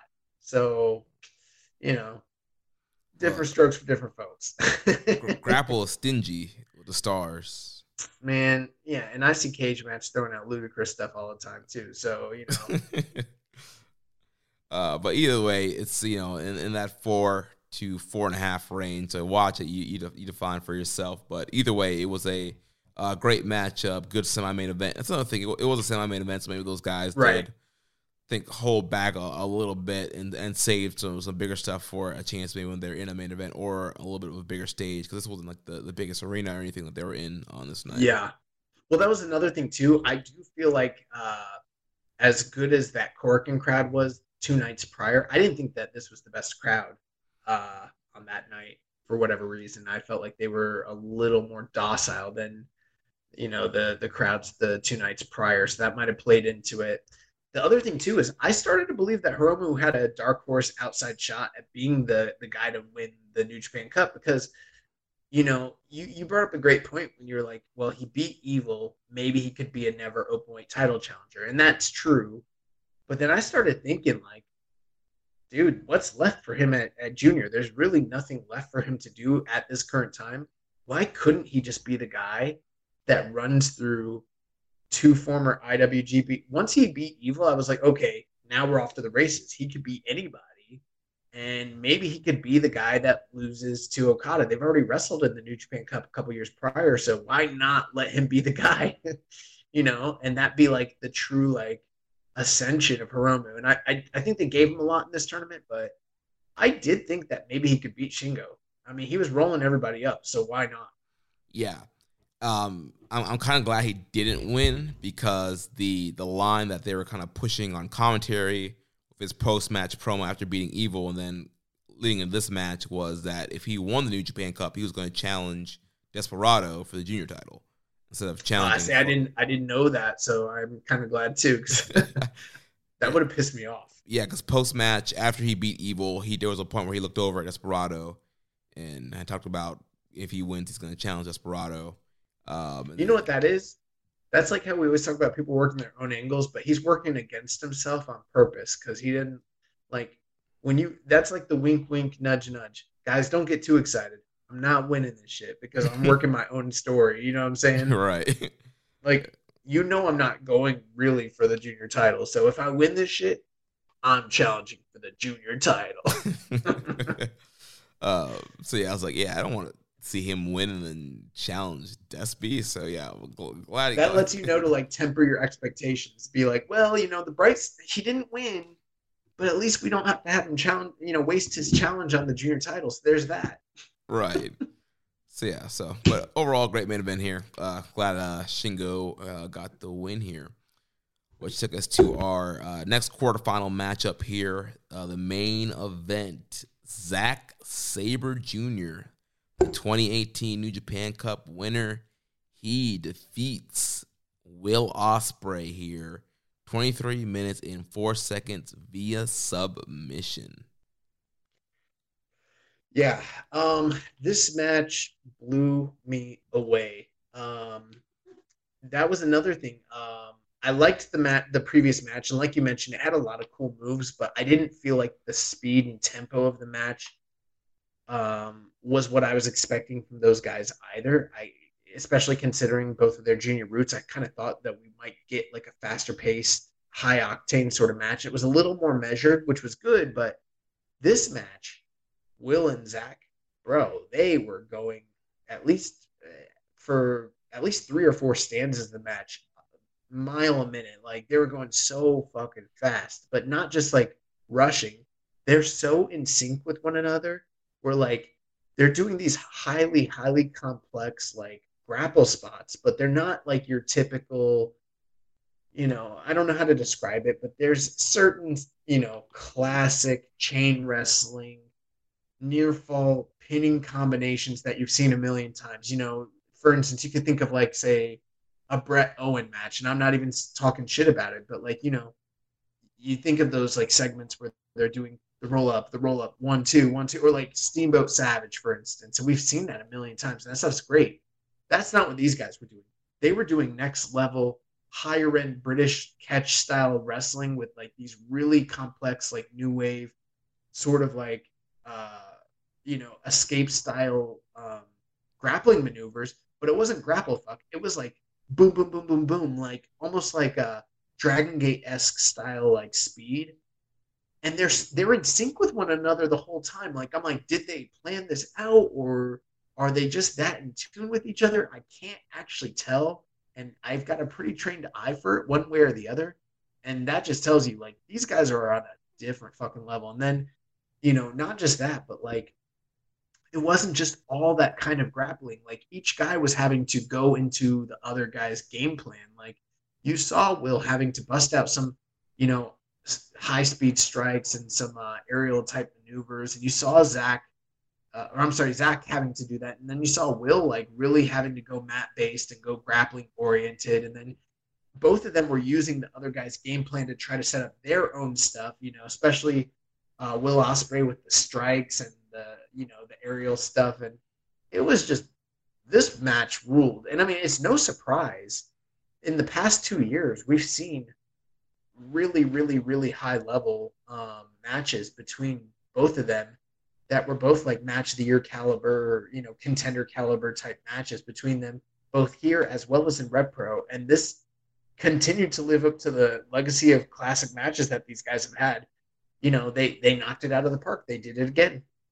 Yeah, this was an incredible matchup from the get-go. Like you mentioned, these guys were just wrestling at a breakneck pace, and as soon as the bell rang, that opening sequence where they're exchanging holds and doing the arm drags and big boot each other until Ospreay powders out, that was just a great way to open up the match. And it was just kind of a one-upsmanship throughout the whole match. There was a cool sequence where Ospreay did his Oz Cutter setup on the outside, did the hook kick and the springboard Oz Cutter to the outside. That was cool. Sabre, that was a cool spot. Sabre didn't take that Oz Cutter so great, though. Yeah, and there's a lot of, I don't know, Sabre just bumps weird. We've talked about it before, especially with like when he takes lariats and clotheslines, but he does, but for the most part, I think he's gotten better. But that one, he like didn't even like belly bump for it. He like kind of sat out. It took a stunner. It was like a Oz stunner. Yeah, except he did like a split-legged like stunner. Like he tried. Well, in all fairness, they were kind of in a tight space where they did it. Yeah. Then after that, Sabre got control back again. He got a leg lock in the ropes and was hanging off the apron there and did a lot of damage to Ospreay's knee, which would be a big key in this matchup here. Well, even prior to that, there was a part where Will had kind of taken over and was working his strikes and really like controlling the pace and tempo and avoiding the ground attack of Zach and everything like that, kind of just having his way. And there was a point where he went to the top rope, and when he went to the top, he slipped, and he tweaked his knee. And as soon as he tweaked his knee, that was when Zach started going after that leg. And that became the predominant story of the match. Not just, obviously, like you mentioned, it was anything you could do, I could do better. That was part of it. But Zach had a prime target there for, from Will's leg. And then prior to the spot where he got the leg lock on the apron, Will had gone to the top rope because he had Zach laid out on the apron. And he went to the top rope to do a jumping drop kick. And Zach moved out of the way, and he hurt his leg even more at that point. And that's when he really started cinching in all the heel hooks and ankle locks and knee bars and everything like that, which was really cool. Yeah, and then also loved the kind of strike exchange they had at one point where they were both down, they were kicking each other in the chest, and then they both sat up and we were slapping the crap out of each other, and then finally stood up and we were just exchanging strikes. That was a great sequence there. So yes. Yeah, I have a rule for my wrestling watching where it's like, you could watch a match and, think it's really great, but like, I think sometimes we'll be like, that was really great because, it went a certain length, they did certain things, you kind of understand the tempo and the pace, but maybe you didn't personally enjoy it. But like matches that get me being like, holy fuck, like, yeah, and like really popping me audibly loud and get me like up and excited and like bring that sort of energy. That's the stuff that I'm really gonna like go higher on, and that's what this match was doing. Like there was so much stuff. I mean, Will was incredible in this match. Zach was too, but man, both these guys. Yeah, this is an absolute incredible matchup. Towards the end here, Sabre or Ospreay's going for the Stormbreaker. Sabre slips behind, gets like a sleeper-like maneuver, slips down, also traps that injured leg, so it's like bent at an awkward angle. He has that trapped also with like a sleeper choke submission hole, and Ospreay taps out. And there was some controversy with the finish because Ospreay and all the United Empire, they were claiming that Ospreay didn't tap out, that he was trying to just get his knee out, pull his knee out or escape his knee out from Sabre's submission. But to me, it seemed like clearly he tapped out. So to answer the part about what that maneuver was from a technical standpoint, that's a calf slicer. Mm. If you think so, obviously he's behind him, right? Mm-hmm. And the back of his shin is going into the small of the knee / calf of Will, and then he's pulling Will into him. His shin is going into the calf. That's a calf slicer. That's the same move that we see Yo and AJ Styles use, the calf killer. They're applying it from a different angle and a different way. But if you think about the mechanics of it, just for like half a second, it is the same thing. Yeah, I'm picturing it now again. Yeah, that makes total sense. So yeah, doing that calf killer there, getting the submission win. Well, Ospreay, arguing with Red Shoes and Kevin Kelly, saying that he didn't tap out. It wasn't a tap. Now it wasn't applied the way a traditional true calf slicer from that position would be, but that makes sense because it's worked maneuver. So he kind of position it kind of in a safer place where I don't think it would do too much. The one thing though is you want to make sure whoever you're giving that to is pretty mobile either way, because I mean, you think about how tight someone's hamstrings might be mid-match, pulling them back regardless of whether you're actually applying pressure, that could really strain something if the person's not like truly mobily fit. Luckily, I think Will should be good to go. But and then not only that, but he's also applying a choke on top of it. So it's not just typical, it's not just your traditional calf slicer, but he's kind of got, multiple submissions applied simultaneously, which is, that's Zack Sabre's MO. As far as the finish goes, my take, it looked to me like Zack Sabre or like Will Ospreay was doing, like he was tapping. You know what I mean? Yeah. And even if he wasn't, like let's say, doing the whole like holding his hand up, and really thinking about it, and then going da da da da da and doing the motion. I mean, for anybody that's watched wrestling for years, there was a long period of time where guys didn't tap out in pro wrestling. I mean, in Japan they did, but all over the world they either did the yes, yes, yes. They like shook their head. Right. Or they would take their hand and wave it, to let the person know I want out of this. And that's what it looked like Will was doing to me. It looked like he was, audibly and verbally submitting. Either way, there is another part of this where even if Will wasn't necessarily tapping per se, his leg had taken a lot of damage in the match. And, in real combat sports, referees have the autonomy to end a match if they deem the person unable to protect themselves and they're in true danger, and that's called a referee stoppage. There is some precedent for it in New Japan. If you think back a few years back to the New Beginning when Tanahashi was the white belt champion and he was defending it against Suzuki, he was in a heel hook for so long that he couldn't get out. and Red Shoes called the match. I don't know if you recall that, Jeremy, but that happened. Yeah, I do He remember didn't that. tap out. We've seen times where guys have been now a chokehold is obviously a little different, but we've seen guys in um, the Okada. What's Okada's finishing move called again? The money clip. Yeah, we've seen like Shingo and Hiromu in the money clip and not tap out and get ref stoppages. Now, do I think that hypothetically,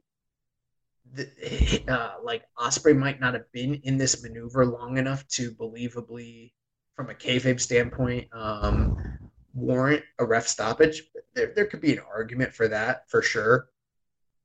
At the same time, there was a lot of criticism in the previous match during the Sonata match that like Red Shoes didn't stop the match soon enough, and Will was involved with that match. So, there might be something to that element of storytelling where they decided, hey, people didn't like that he didn't call it off soon enough last time. Let's call it off sooner in this match and, add that little bit of wrinkle to what's going on. Either way, it still looked like he was tapping.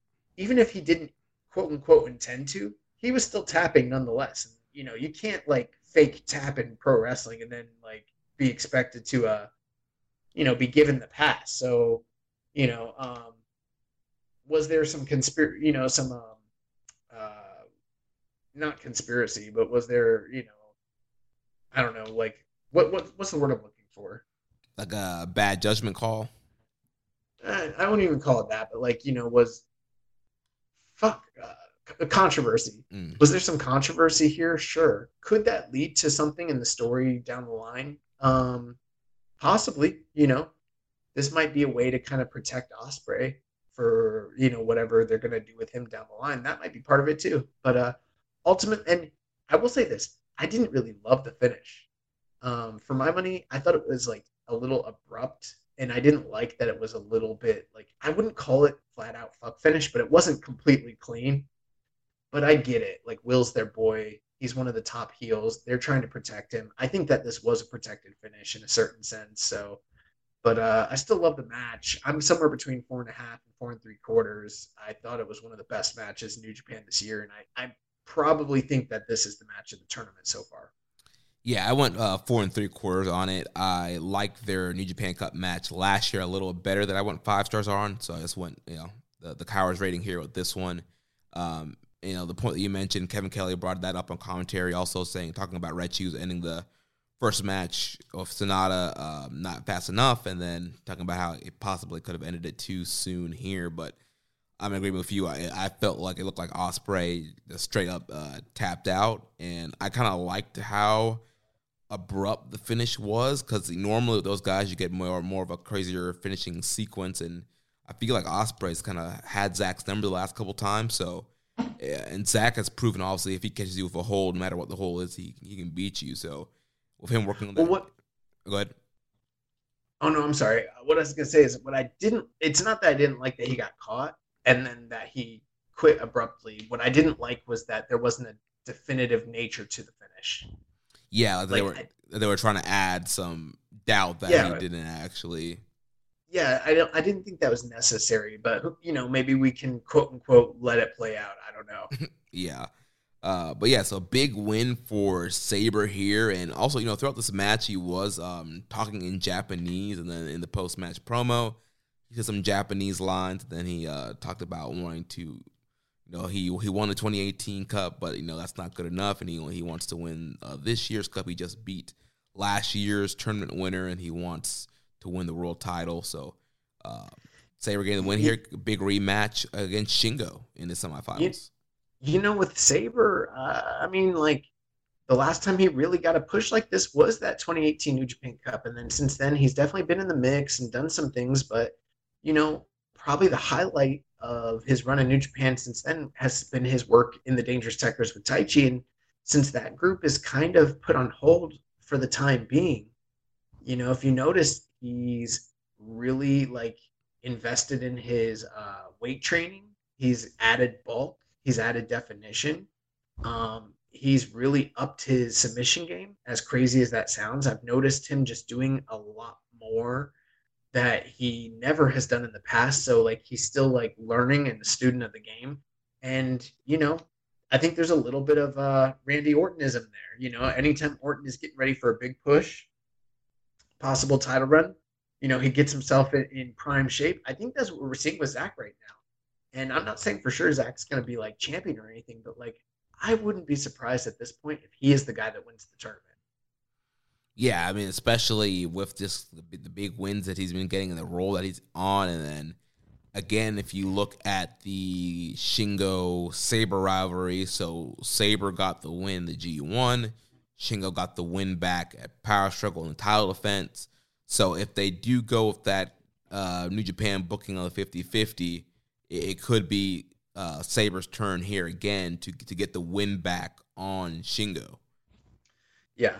The one thing I'll say, we got a question here, but before that, Zach and Taichi both need to talk to their gear makers, and they need to get a larger pair of trunks, both of them.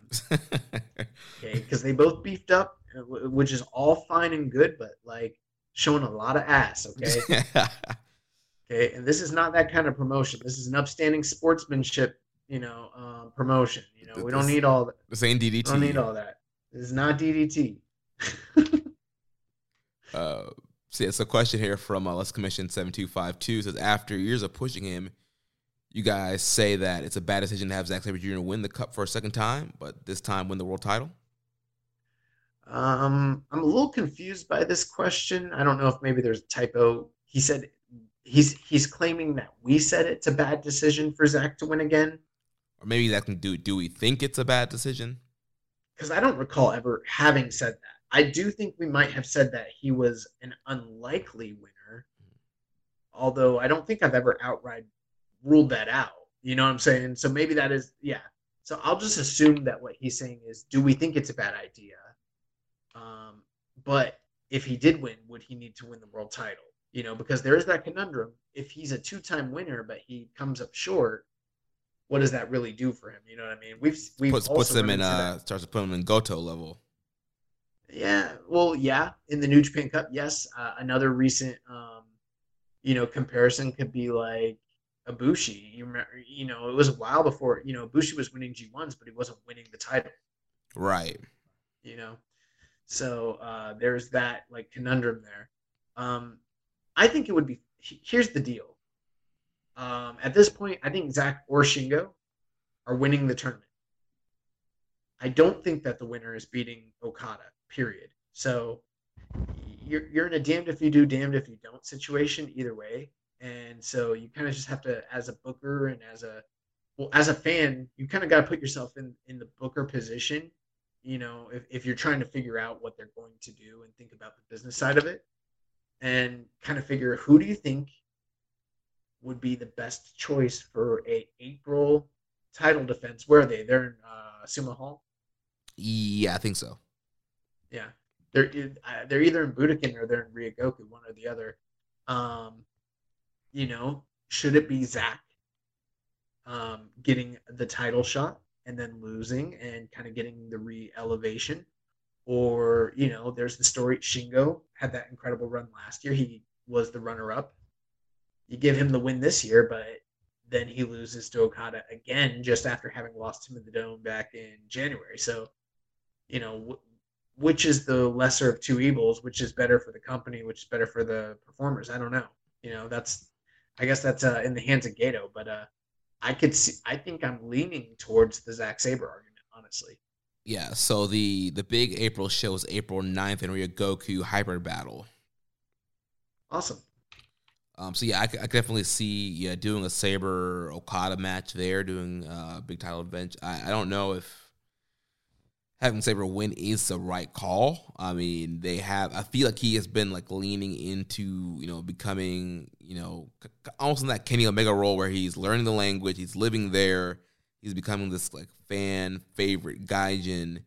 And so there could be potential they want to capitalize on that and kind of push him and give him the belt, but I still feel like Okada's going to hold the belt for a majority of this year. Yeah, and I mean, certain guys, like, obviously ahead of him in the pecking order when it comes to gaijin talent, You got Jay White, you got Will Ospreay above him for sure. Maybe, possibly Cobb, but definitely those two.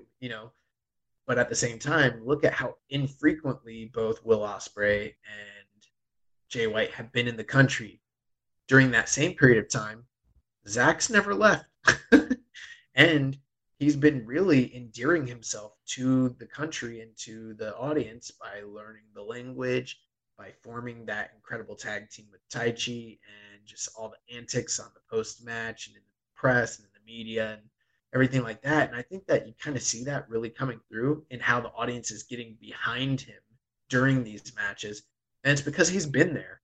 And I think that, like you said, I think that that's a key thing to his push. It's not just that he's this virtuoso wrestler, and this dynamic, mic guy, but I think it's the fact that he has ingrained himself into the culture as well. And that, that might be the leg up him, all the time he's been in the country, that and everything else, moving there in the language, that might give him the leg up potentially down the road over, say, those other three guys when it comes to being the top gaijin.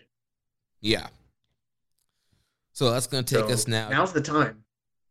Yeah, if they're going to, I think definitely like go ahead and push him now. But I don't know if winning the world title in April is the right call. Maybe it might be. And maybe you have Okada win the title back later in the year. But bro, now listen, like the thing that everyone's expecting is Okada to just go through. But like if they were to put the title on one of these three guys, but more specifically Zach, because Zach's never won the belt before, I would really freak out. Like that would be a bold move by New Japan's part. Like that could be something really exciting. It'd be like, fuck, yeah, they had him beat Okada. I feel like that'd be a pretty buzzworthy, buzzworthy move to do. And also too, if Naito does beat Okada, I think that can add a story of where Naito thinks he's going to get his redemption and get a title shot by beating Okada, but then Okada loses the belt, and so then Naito has to dig deeper to get a title shot. One thing too, we're almost done with this review. We've had so few actual questions about this tournament. Normally at this point, we get a lot of questions every episode, about what our favorite match was, what our predictions were, yada, yada, yada. And we've gotten like almost none of that. I don't know if like something happened in the algorithm this week, but that kind of tells me that maybe while in the middle of New Japan doing a really, really exciting quarterfinals, people have kind of tuned out because of how maybe less than the first three, rounds of the tournament actually were. Yeah, I've been seeing like no buzz or hype for this tournament on Twitter. I mean, the diehards are tweeting about it, but I haven't seen a ton of people talking about it. And like, yeah, our questions the last few weeks have been dwindled down. Like this week, there was like barely any questions. Yeah, I'm like, what? And this is the most exciting time of the tournament. So it's like, and we could be like the hip podcast, be like, you idiots, you're missing out. But like, I get it. If you were just going off of the Golden Series and just going off the first three rounds of New Japan Cup, and then you expect, it's almost like you're in a bad relationship and the person's gonna walk out, and right before they're gonna walk out, you try to like be on your best behavior, and it's like, isn't it? Man, you should have done that a few months ago, Right. That's kind of what it feels like. It's like, oh, now you guys want to give me, Hiromu and Shingo. Right. And then also, too, I think another thing that could have hurt, too, was just that crazy stretch of shows that you had. You had so many. You had like the 12th, 13th, 14th, 15th, 17th, 18th, 20th, 21st. There was this huge streak of back-to-back shows. So even if you were interested, you pretty much were watching. I had to watch it every day if you didn't want to fall behind or get spoiled. So it was just kind of hard to keep up with towards that middle part there. Yeah, even the announcement of the Best of the Super Juniors has me nervous because I've been cherry picking these shows, and I'm like, damn, dude, they're gonna be doing like 5-6 matches a night for a month and a half, 2 months. Like, I don't know. Yeah, it was good because kind of like, watch these undercards and fast forward, kind of skip through the finishes and then focus on the tournament matches. But yeah, having more tournament matches is going to be a little bit tougher. Well, let's get into the final night, night 14. This is the semifinals, March 26th. The show's going to be opening up with a team of God and 6 or 9. And Hiroshi Tanahashi taking on the Bullet Club team of Fale, Owens, Phantasmo, Gato, and Ishimori. We have the Chaos team of Ishii and Yano teaming up with Togi Makabe to take on Suzuki-gun team of Suzuki, Taichi, and Kanemaru. Third match of the night, Doki, Desperado, and Taka Michinoku of Suzuki-gun take on Evil, Sho, and Yujiro Takahashi of the House of Torture.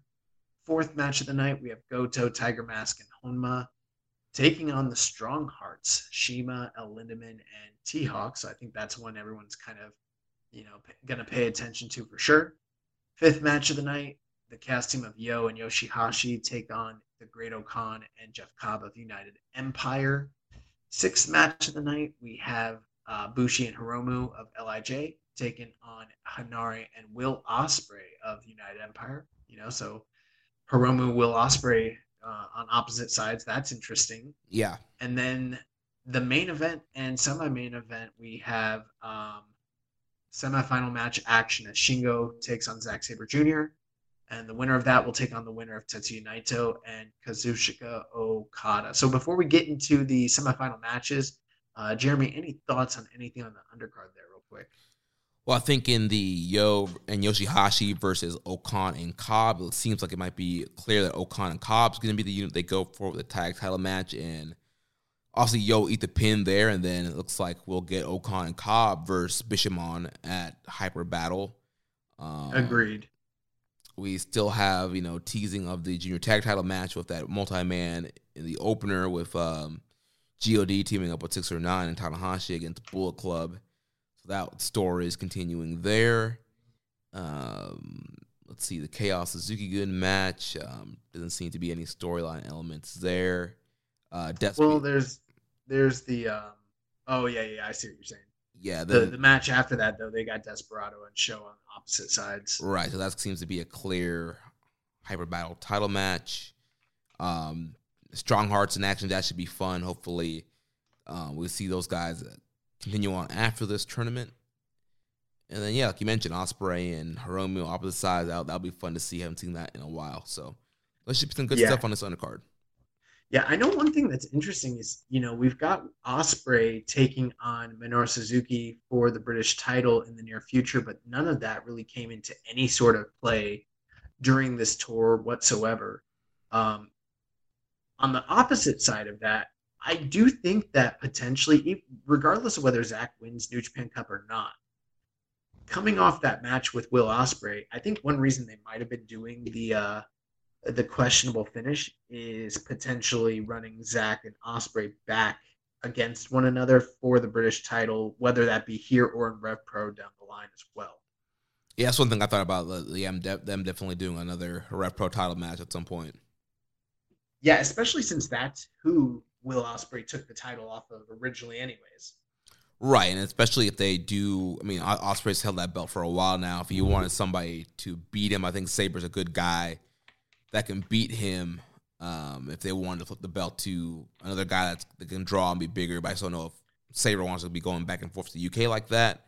Well, Zach's the most prolific and most widely known associated champion in Rev Pro's history. So right, I think he's like a 3-time champion and held it more days and more defenses than anybody else in history. So yeah, so definitely they could go for him or just have Ospreay kind of get that big win over him and just continue to build Ospreay potentially for maybe a guy like Ricky Knight Jr. to beat in the future. All right, awesome. So we've done quite a bit of discussion here, but I'll just give you my quick predictions and thoughts. Very excited about the finals. You got 4 mega superstars in very compelling rematches going into the finals, which I think is smart because they're not, at this point throwing any of these matches away. They're matches that we've seen in the recent past, but there's still a lot of steam and heat behind them. And my opinion, I think Okada's losing to Naito. Now, if Okada were to beat Naito, I actually think it makes the most sense for Okada to win the entire New Japan Cup. Now, they've never done that before. Very rarely have they ever had the champion, if ever. I can't remember if we decided if the champion had ever been in it before or not. But regardless, if you were ever going to do a year where the champion wins it, the 50th anniversary with Okada being that man would make sense. And then at that point, you could potentially set up, like we've discussed, like, say, the Ibushi title defense or some other major title defense. Who knows? Something crazy could happen. Kenny Omega walks out. But, I think the more likely scenario is Naito's going to beat Okada. And then at that point, I think it makes the most sense for Naito to lose, because typically the runner-up gets the May title defense. And if Naito actually beat the champion and then loses in the final, he still has a claim over the champion regardless. And so if he were to win the tournament, you're only getting the one title challenger. But if he loses the tournament, you get the tournament winner in April and then Naito in May. So you've set up two title defenses that both have fan interest behind them. So from a business perspective, that just makes the most sense to me.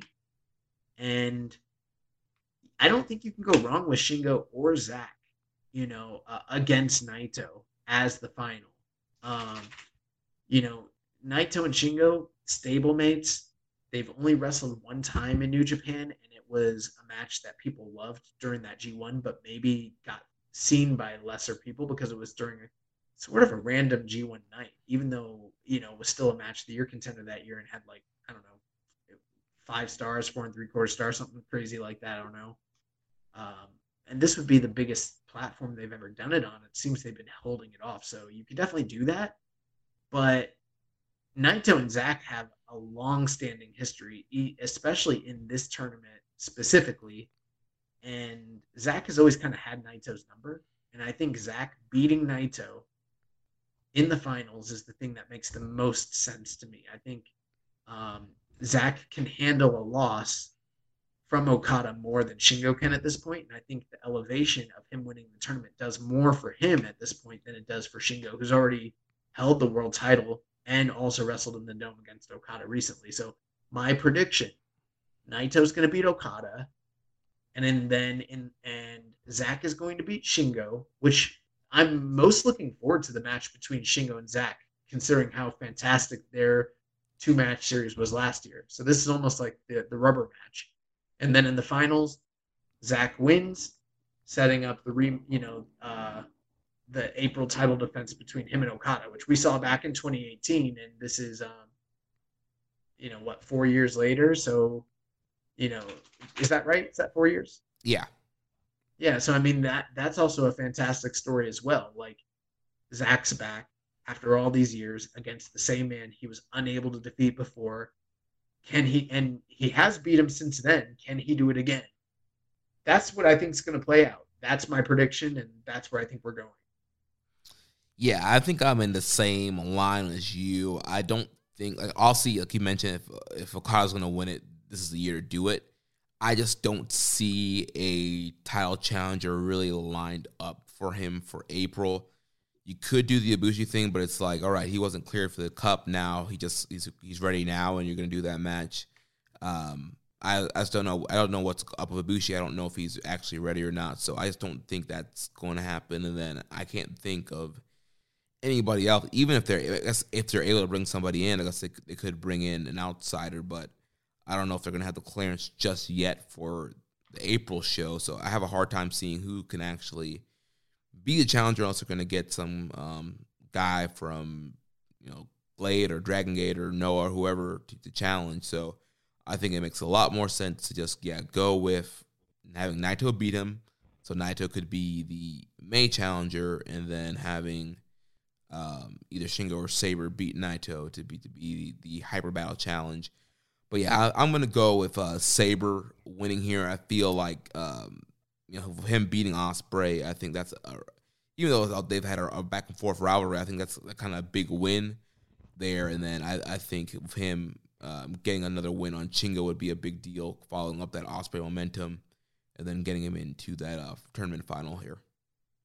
Now, I know Zach beat a young lion on the way to the top, and then I forget. Oh, and then he beat Doki. So neither of those were, very prolific victories. But you take a look at the last three guys he would have beaten to get to the finals. And I mean, Okan, Shingo, and Will Ospreay. I mean, that's a pretty impressive resume of guys to beat. And then finally Naito, those four guys back to back to back.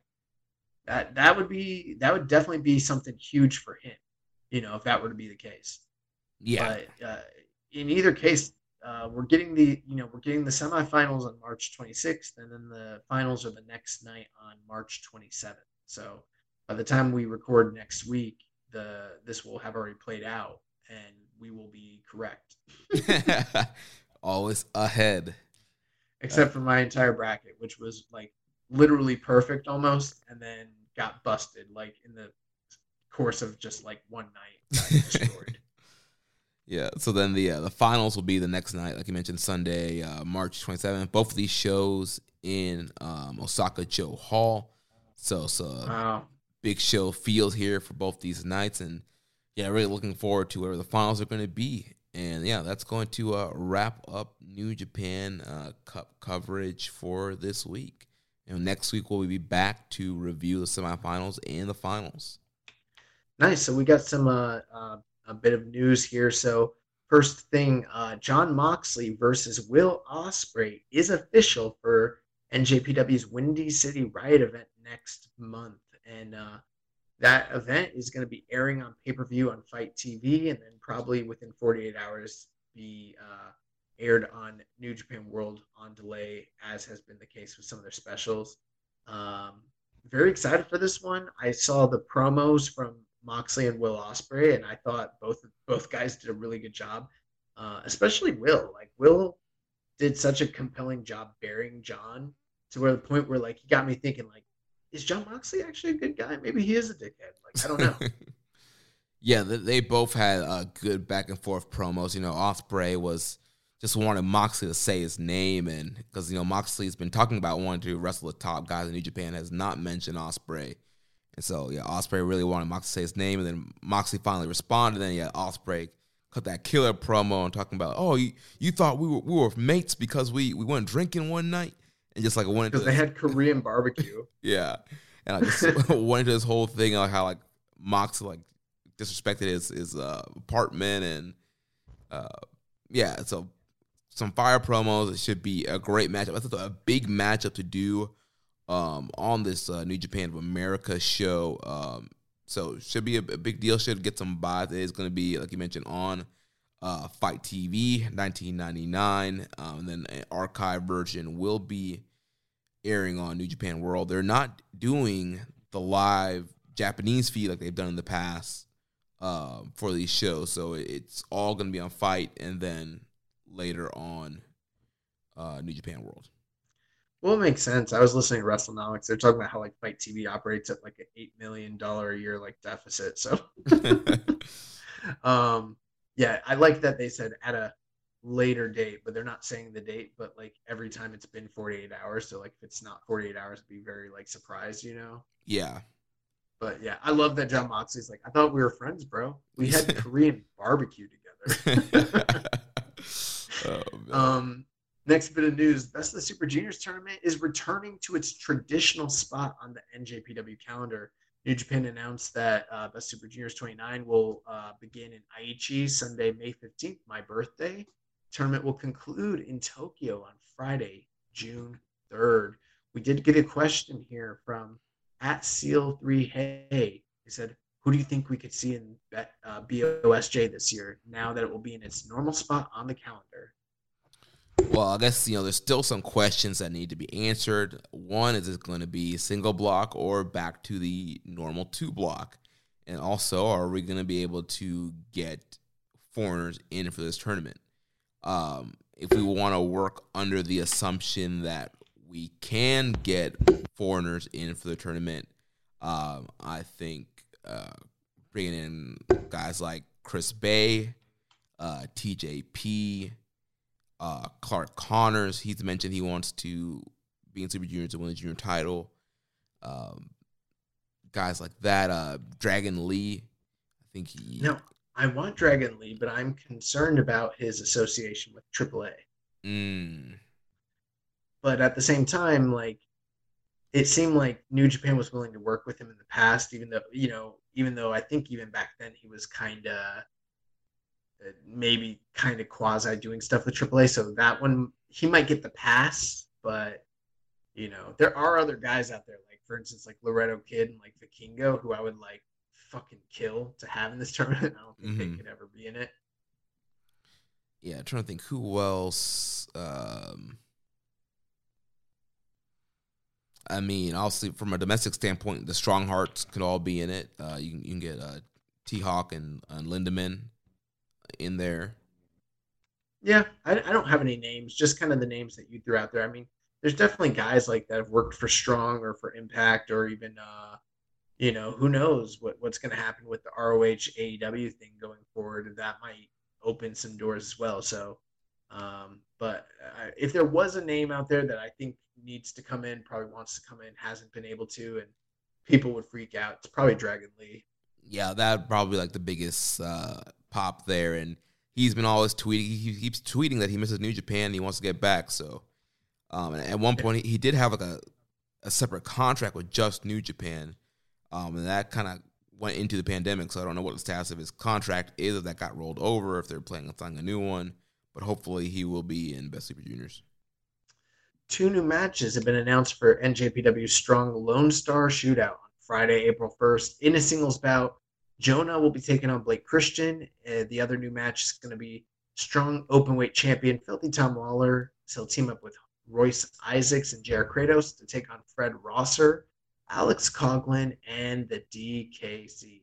The newly announced matches will not air as part of the Fight TV Live pay-per-view on April 1st, but they will be taped to air at a later date on NJPW Strong. NJPW Strong Lone Star Shootout, April 1st, 5 p.m. Central Time. So far, we have the matches of Jay White versus Speedball Mike Bailey, Killer Cross versus Minoru Suzuki, Ishii versus Dickinson, Rocky Romero versus Ren Narita, Finn Juice and Daniel Garcia, and Kevin Knight versus Mascara Dorada, Carl Fredericks, Clark Connors, and Yuya Uemura, and then the exclusive Strong matches I just listed previously.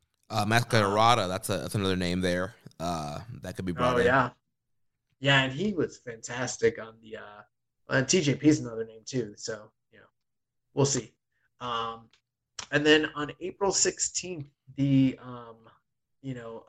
previously announced NJPW All Japan Pro Wrestling Korakuen Hall 60th Birthday Festival will be airing, and we have a list of matches that have been announced for the show. We have the matches between Ryo Inoue versus Kosei Fujita, Toriano and Tajiri versus Black Mensa Ray and Yoshinobu Kanemaru.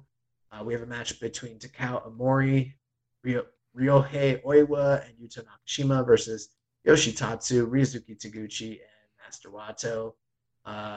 Another match between Yuma Aoyagi, Atsuki Aoyagi, Togi Makabe, and Tomoaki Hanma as they take on the team of Naito, Bushi, Shingo, and Hiromu.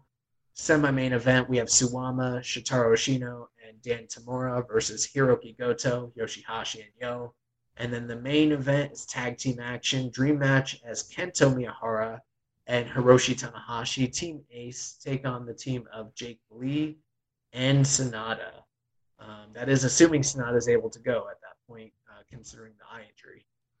Yeah, he might need to, put a mask on, the protective mask, if he wants to compete. But yeah, there's a possibility he might not make it. They might need to switch some things up. But I mean, overall, kind of similar to what we saw with the Noah card, a lot of tag matches, guys with history and previous partnerships. But it should be a fun show.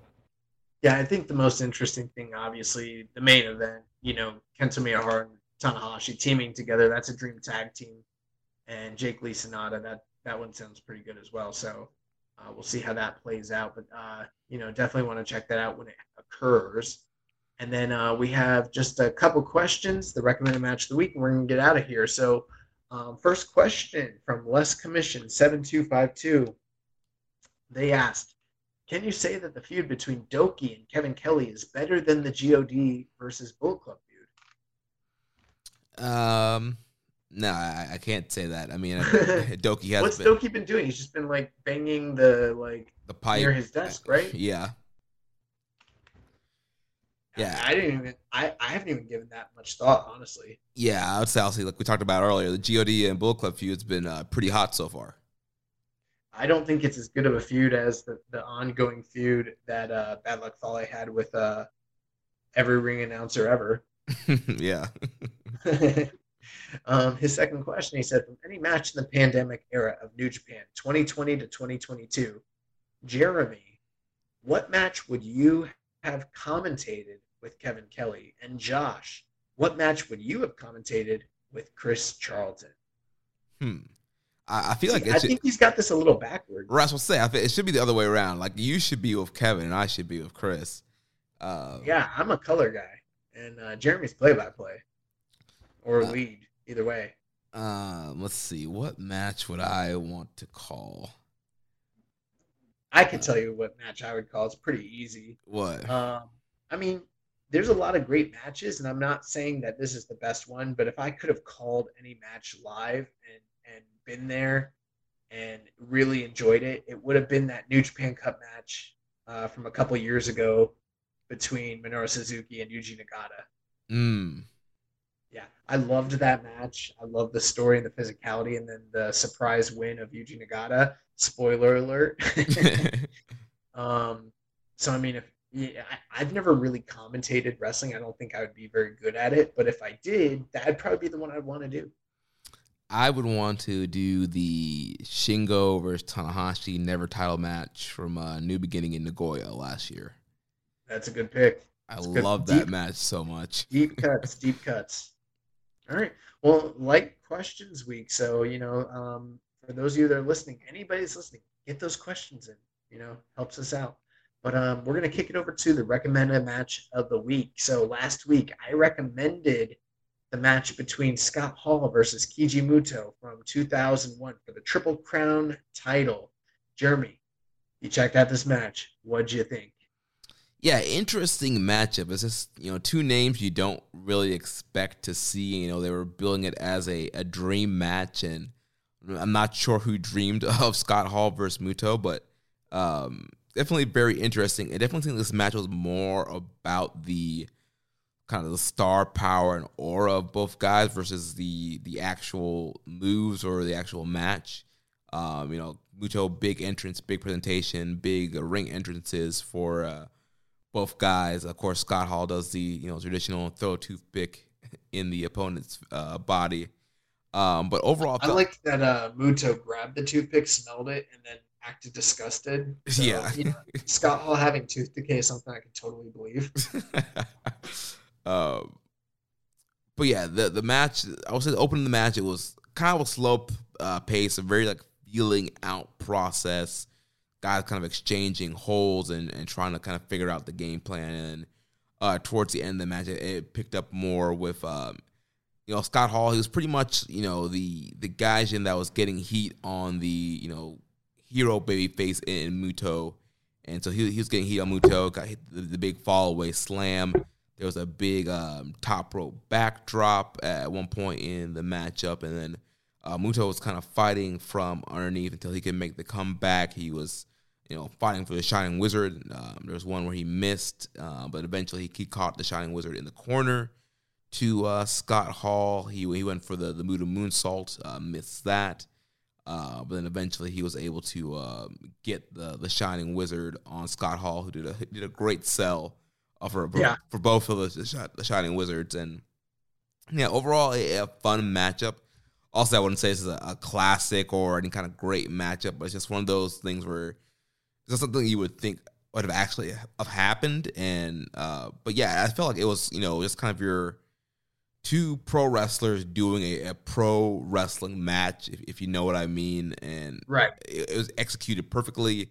They told a great story, and they did what they could for those guys at that time. Yeah, a few things with that. And I totally agree with you when you say like it was two like pros going out there and having a great pro style match. That's exactly what they did. This wasn't like your hard hitting all Japan strong style sort of, Kings Road classic. It was nothing like that. This was not like, a display of Puroresu or a classic catch as catch, but it was a really good display of like mid 90s, like, North American heavyweight, professional wrestling, where guys go out there and they just, they're telling a story and they work body parts and they, hit the big moves and they, it's a competent match. But what I think was interesting about it is like, hey, this is in 2001. So like just thinking of the time frame, seeing these two guys like in the ring together and everything like that, and like Muto's the champion and Hall's the challenger, and I'm like, what else was going on in wrestling in 2001 when this was happening? Right. It's like the Rock is a thing. Stone Cold Steve Austin is a thing. Biker Taker is running rampant. WCW has closed. Shane McMahon is the name on the contract is McMahon, but it's not Vince. This stuff is all happening in real time, like at the same time. So that part of it's like really interesting.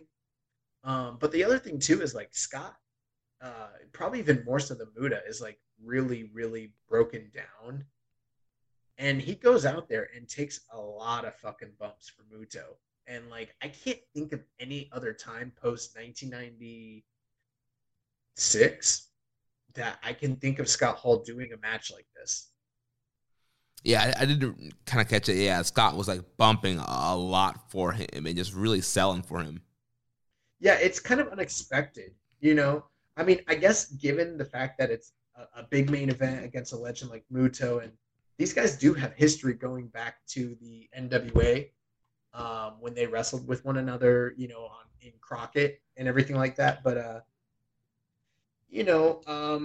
don't know. Like you just think about everything that like Scott did in WCW prior to this, and it's like, yeah, all of his great matches were either going to be plunder matches, ladder matches, or multi-man tags. I can't think of a single straight up like just one-on-one, straight up match that he had with anybody in WCW where they just went out there and had a competent, good wrestling match like this. Like, I don't think that exists. Yeah. Or at least not on this level. So, I mean, to see him kind of go out there and pay the respect and do the job for Muto and really put in the effort, I think it's kind of an anomaly in that respect. And considering that it's 2001 and it's Scott Hall and Keiji Muto, this could have sucked. And it doesn't suck. In fact, like for me, I thought the match kind of ruled in a certain respect. I wouldn't like overhype it. I'm probably like, I don't know, 3.5 on it, but I think like they worked really hard for that 3.5. Yeah, they did. So yeah, it was definitely a cool match to check out. Yeah, if you've never seen it, you want to see Scott Hall in Japan, which again he spent, he wrestled over 300 matches, did multiple tours, 3 decades. This might be one to check out. Yeah. So we're actually going to be doing a little format change for the recommended match of the week going forward. Here's my only thing. Okay. I like recommended match of the week. The format change was my idea, but my only concern is like, what if people really like the recommended match of the week and they're like, oh, no, we don't want you to do, we don't want you to change. Okay. That's my concern. But at the same time, like, I feel like the format change might be, maybe people would like it better, or maybe it would help you and I better. Like, I don't know. Let's do this. This is what I'm going to propose on the air. Let's do the format change for 1 week. And for those that are listening after they hear this, let's throw out a poll, maybe midweek, this coming week, and see what they think. You know what I mean? Yeah. See what the listeners think. And or we could do it after next week. We could do the format change this week, and then after we've done it, ask the audience and see what they say. So, without further ado, Jeremy, what are we thinking of changing? So we're thinking about changing this into an excursion match of the week to check out. As you all know, in our year-end awards, we have an excursion match of the year list where we find the best matches of the year that features New Japan wrestlers who wrestled outside of New Japan. And that is a very extensive process because we're trying to literally watch everything anywhere that a New Japan guy goes, and especially now with New Japan Strong, those and a lot of independent guys, that has kind of widened the field on who's eligible for that category. So we thought it would be a great way to A, keep up on some of these matches, and then B, to help you guys find these matches, because that is like the one category that we've left where it's not required to fill in, because we've had a lot of people say, oh, well, we haven't watched all this stuff. So there are some people who just who abstain from voting in that category because they feel like they haven't done a good job keeping up. But if we start, the thing I like about the idea of excursion match of the week, well, like you mentioned, yes, it would help you and I to basically like be able to watch this stuff in real time and kind of keep track of it more so than we have in the past, especially with how difficult that's becoming for the reasons you stated. But at the same time, like for the listeners, for those who maybe want to keep up, instead of us just throwing it on them at the end of the year, we could say, hey, I watched XYZ match from Defy or from IWTV or Rev Pro or AEW or CMLL, whatever. And then we can tell them whether we think it was one worth checking out for them or not. You know what I mean? Yeah. And so I think that is a cool aspect of it. It's like, yeah, this Wheeler Utah, dark match probably wasn't worth it's probably not worth checking out. Or be like, holy fuck, Yeah. Doki and Taichi, you guys got to see this match. So that's kind of the appeal of it. But on the flip side, recommended match of the week, I like digging into the archives and finding gems and being able to tell people about it. But, we don't hear much feedback about it. So I don't even know if anyone's actually getting anything out of it. If this is the part of the show where people, usually tune out, or if this is something where people are like, oh, you want to get rid of the recommended match? I keep up with that every week. Like, I don't know, Yeah, so I guess we'll find out. My pick this week shouldn't be too far of a stretch from what we normally do. So the recommended match, that's excursion match for this week, it is on New Japan World. It is from Impact Sacrifice from March 5th. It is a Switchblade Jay White versus one half of the Motor City Machine Guns, Alex Shelley. I did watch this match this past week. I thought it was a really good matchup here. Also, there's a ton of history, a ton of New Japan history with Jay White and Shelley, and some Ring of Honor history as well with the Search and Destroy group. And so yeah, this was a really good matchup between these guys, and I think it's a match people should check out. And depending on how excursion matches line up, could be something that's considered as a nominee. Yeah, well, I will definitely give that a watch this week, and then kind of give my take on it, and then we'll go from there. Nice. So again, that is on New Japan World, Jay White versus Alex Shelley, and that is going to wrap things up for us here this week on the show. Next week, we'll be back to review the semifinals and finals of the New Japan Cup. If you enjoyed today's show, please consider making a donation by visiting socialsuplex.com/donate and click on the donate button under the Keeping It Strong style logo. Make sure you connect with us on social media. On Twitter, the show is at KI Strong Style. You can follow the network at Social Suplex. Follow me at Jeremy L. Donovan. On Facebook, we are facebook.com/Social Suplex. You can also find us in the Facebook group Wrestling Squared Circle, facebook.com/group/Wrestling Squared Circle. On Instagram, we're at Social Suplex. On Reddit, I'm the Pro Black Guy, just Keeping It Strong Style. You can email me, Jeremy, at socialsuplex.com. And check out all the other shows that we have here on the Social Suplex Podcast Network. We have One Nation Radio, hosted by Rich Latta and James Boyd. The Grave Consequences Podcast, hosted by Caleb and Maserati. All Things Elite with Floyd and Austin. The AEW Match Guide Podcast, hosted by Sir Sam. And the Great Match Generator, hosted by Danny. Don't forget to subscribe and leave a rating and review. And we will catch you next week on Keeping It Strong Style, the ace of podcasts. That was Jeremy. I'm Josh.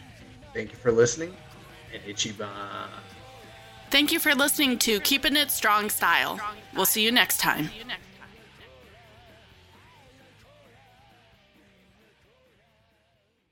At Parker, our purpose is simple. We want to make the world a better place by working more efficiently, by using more sustainable practices, by developing better technologies. We keep moving forward.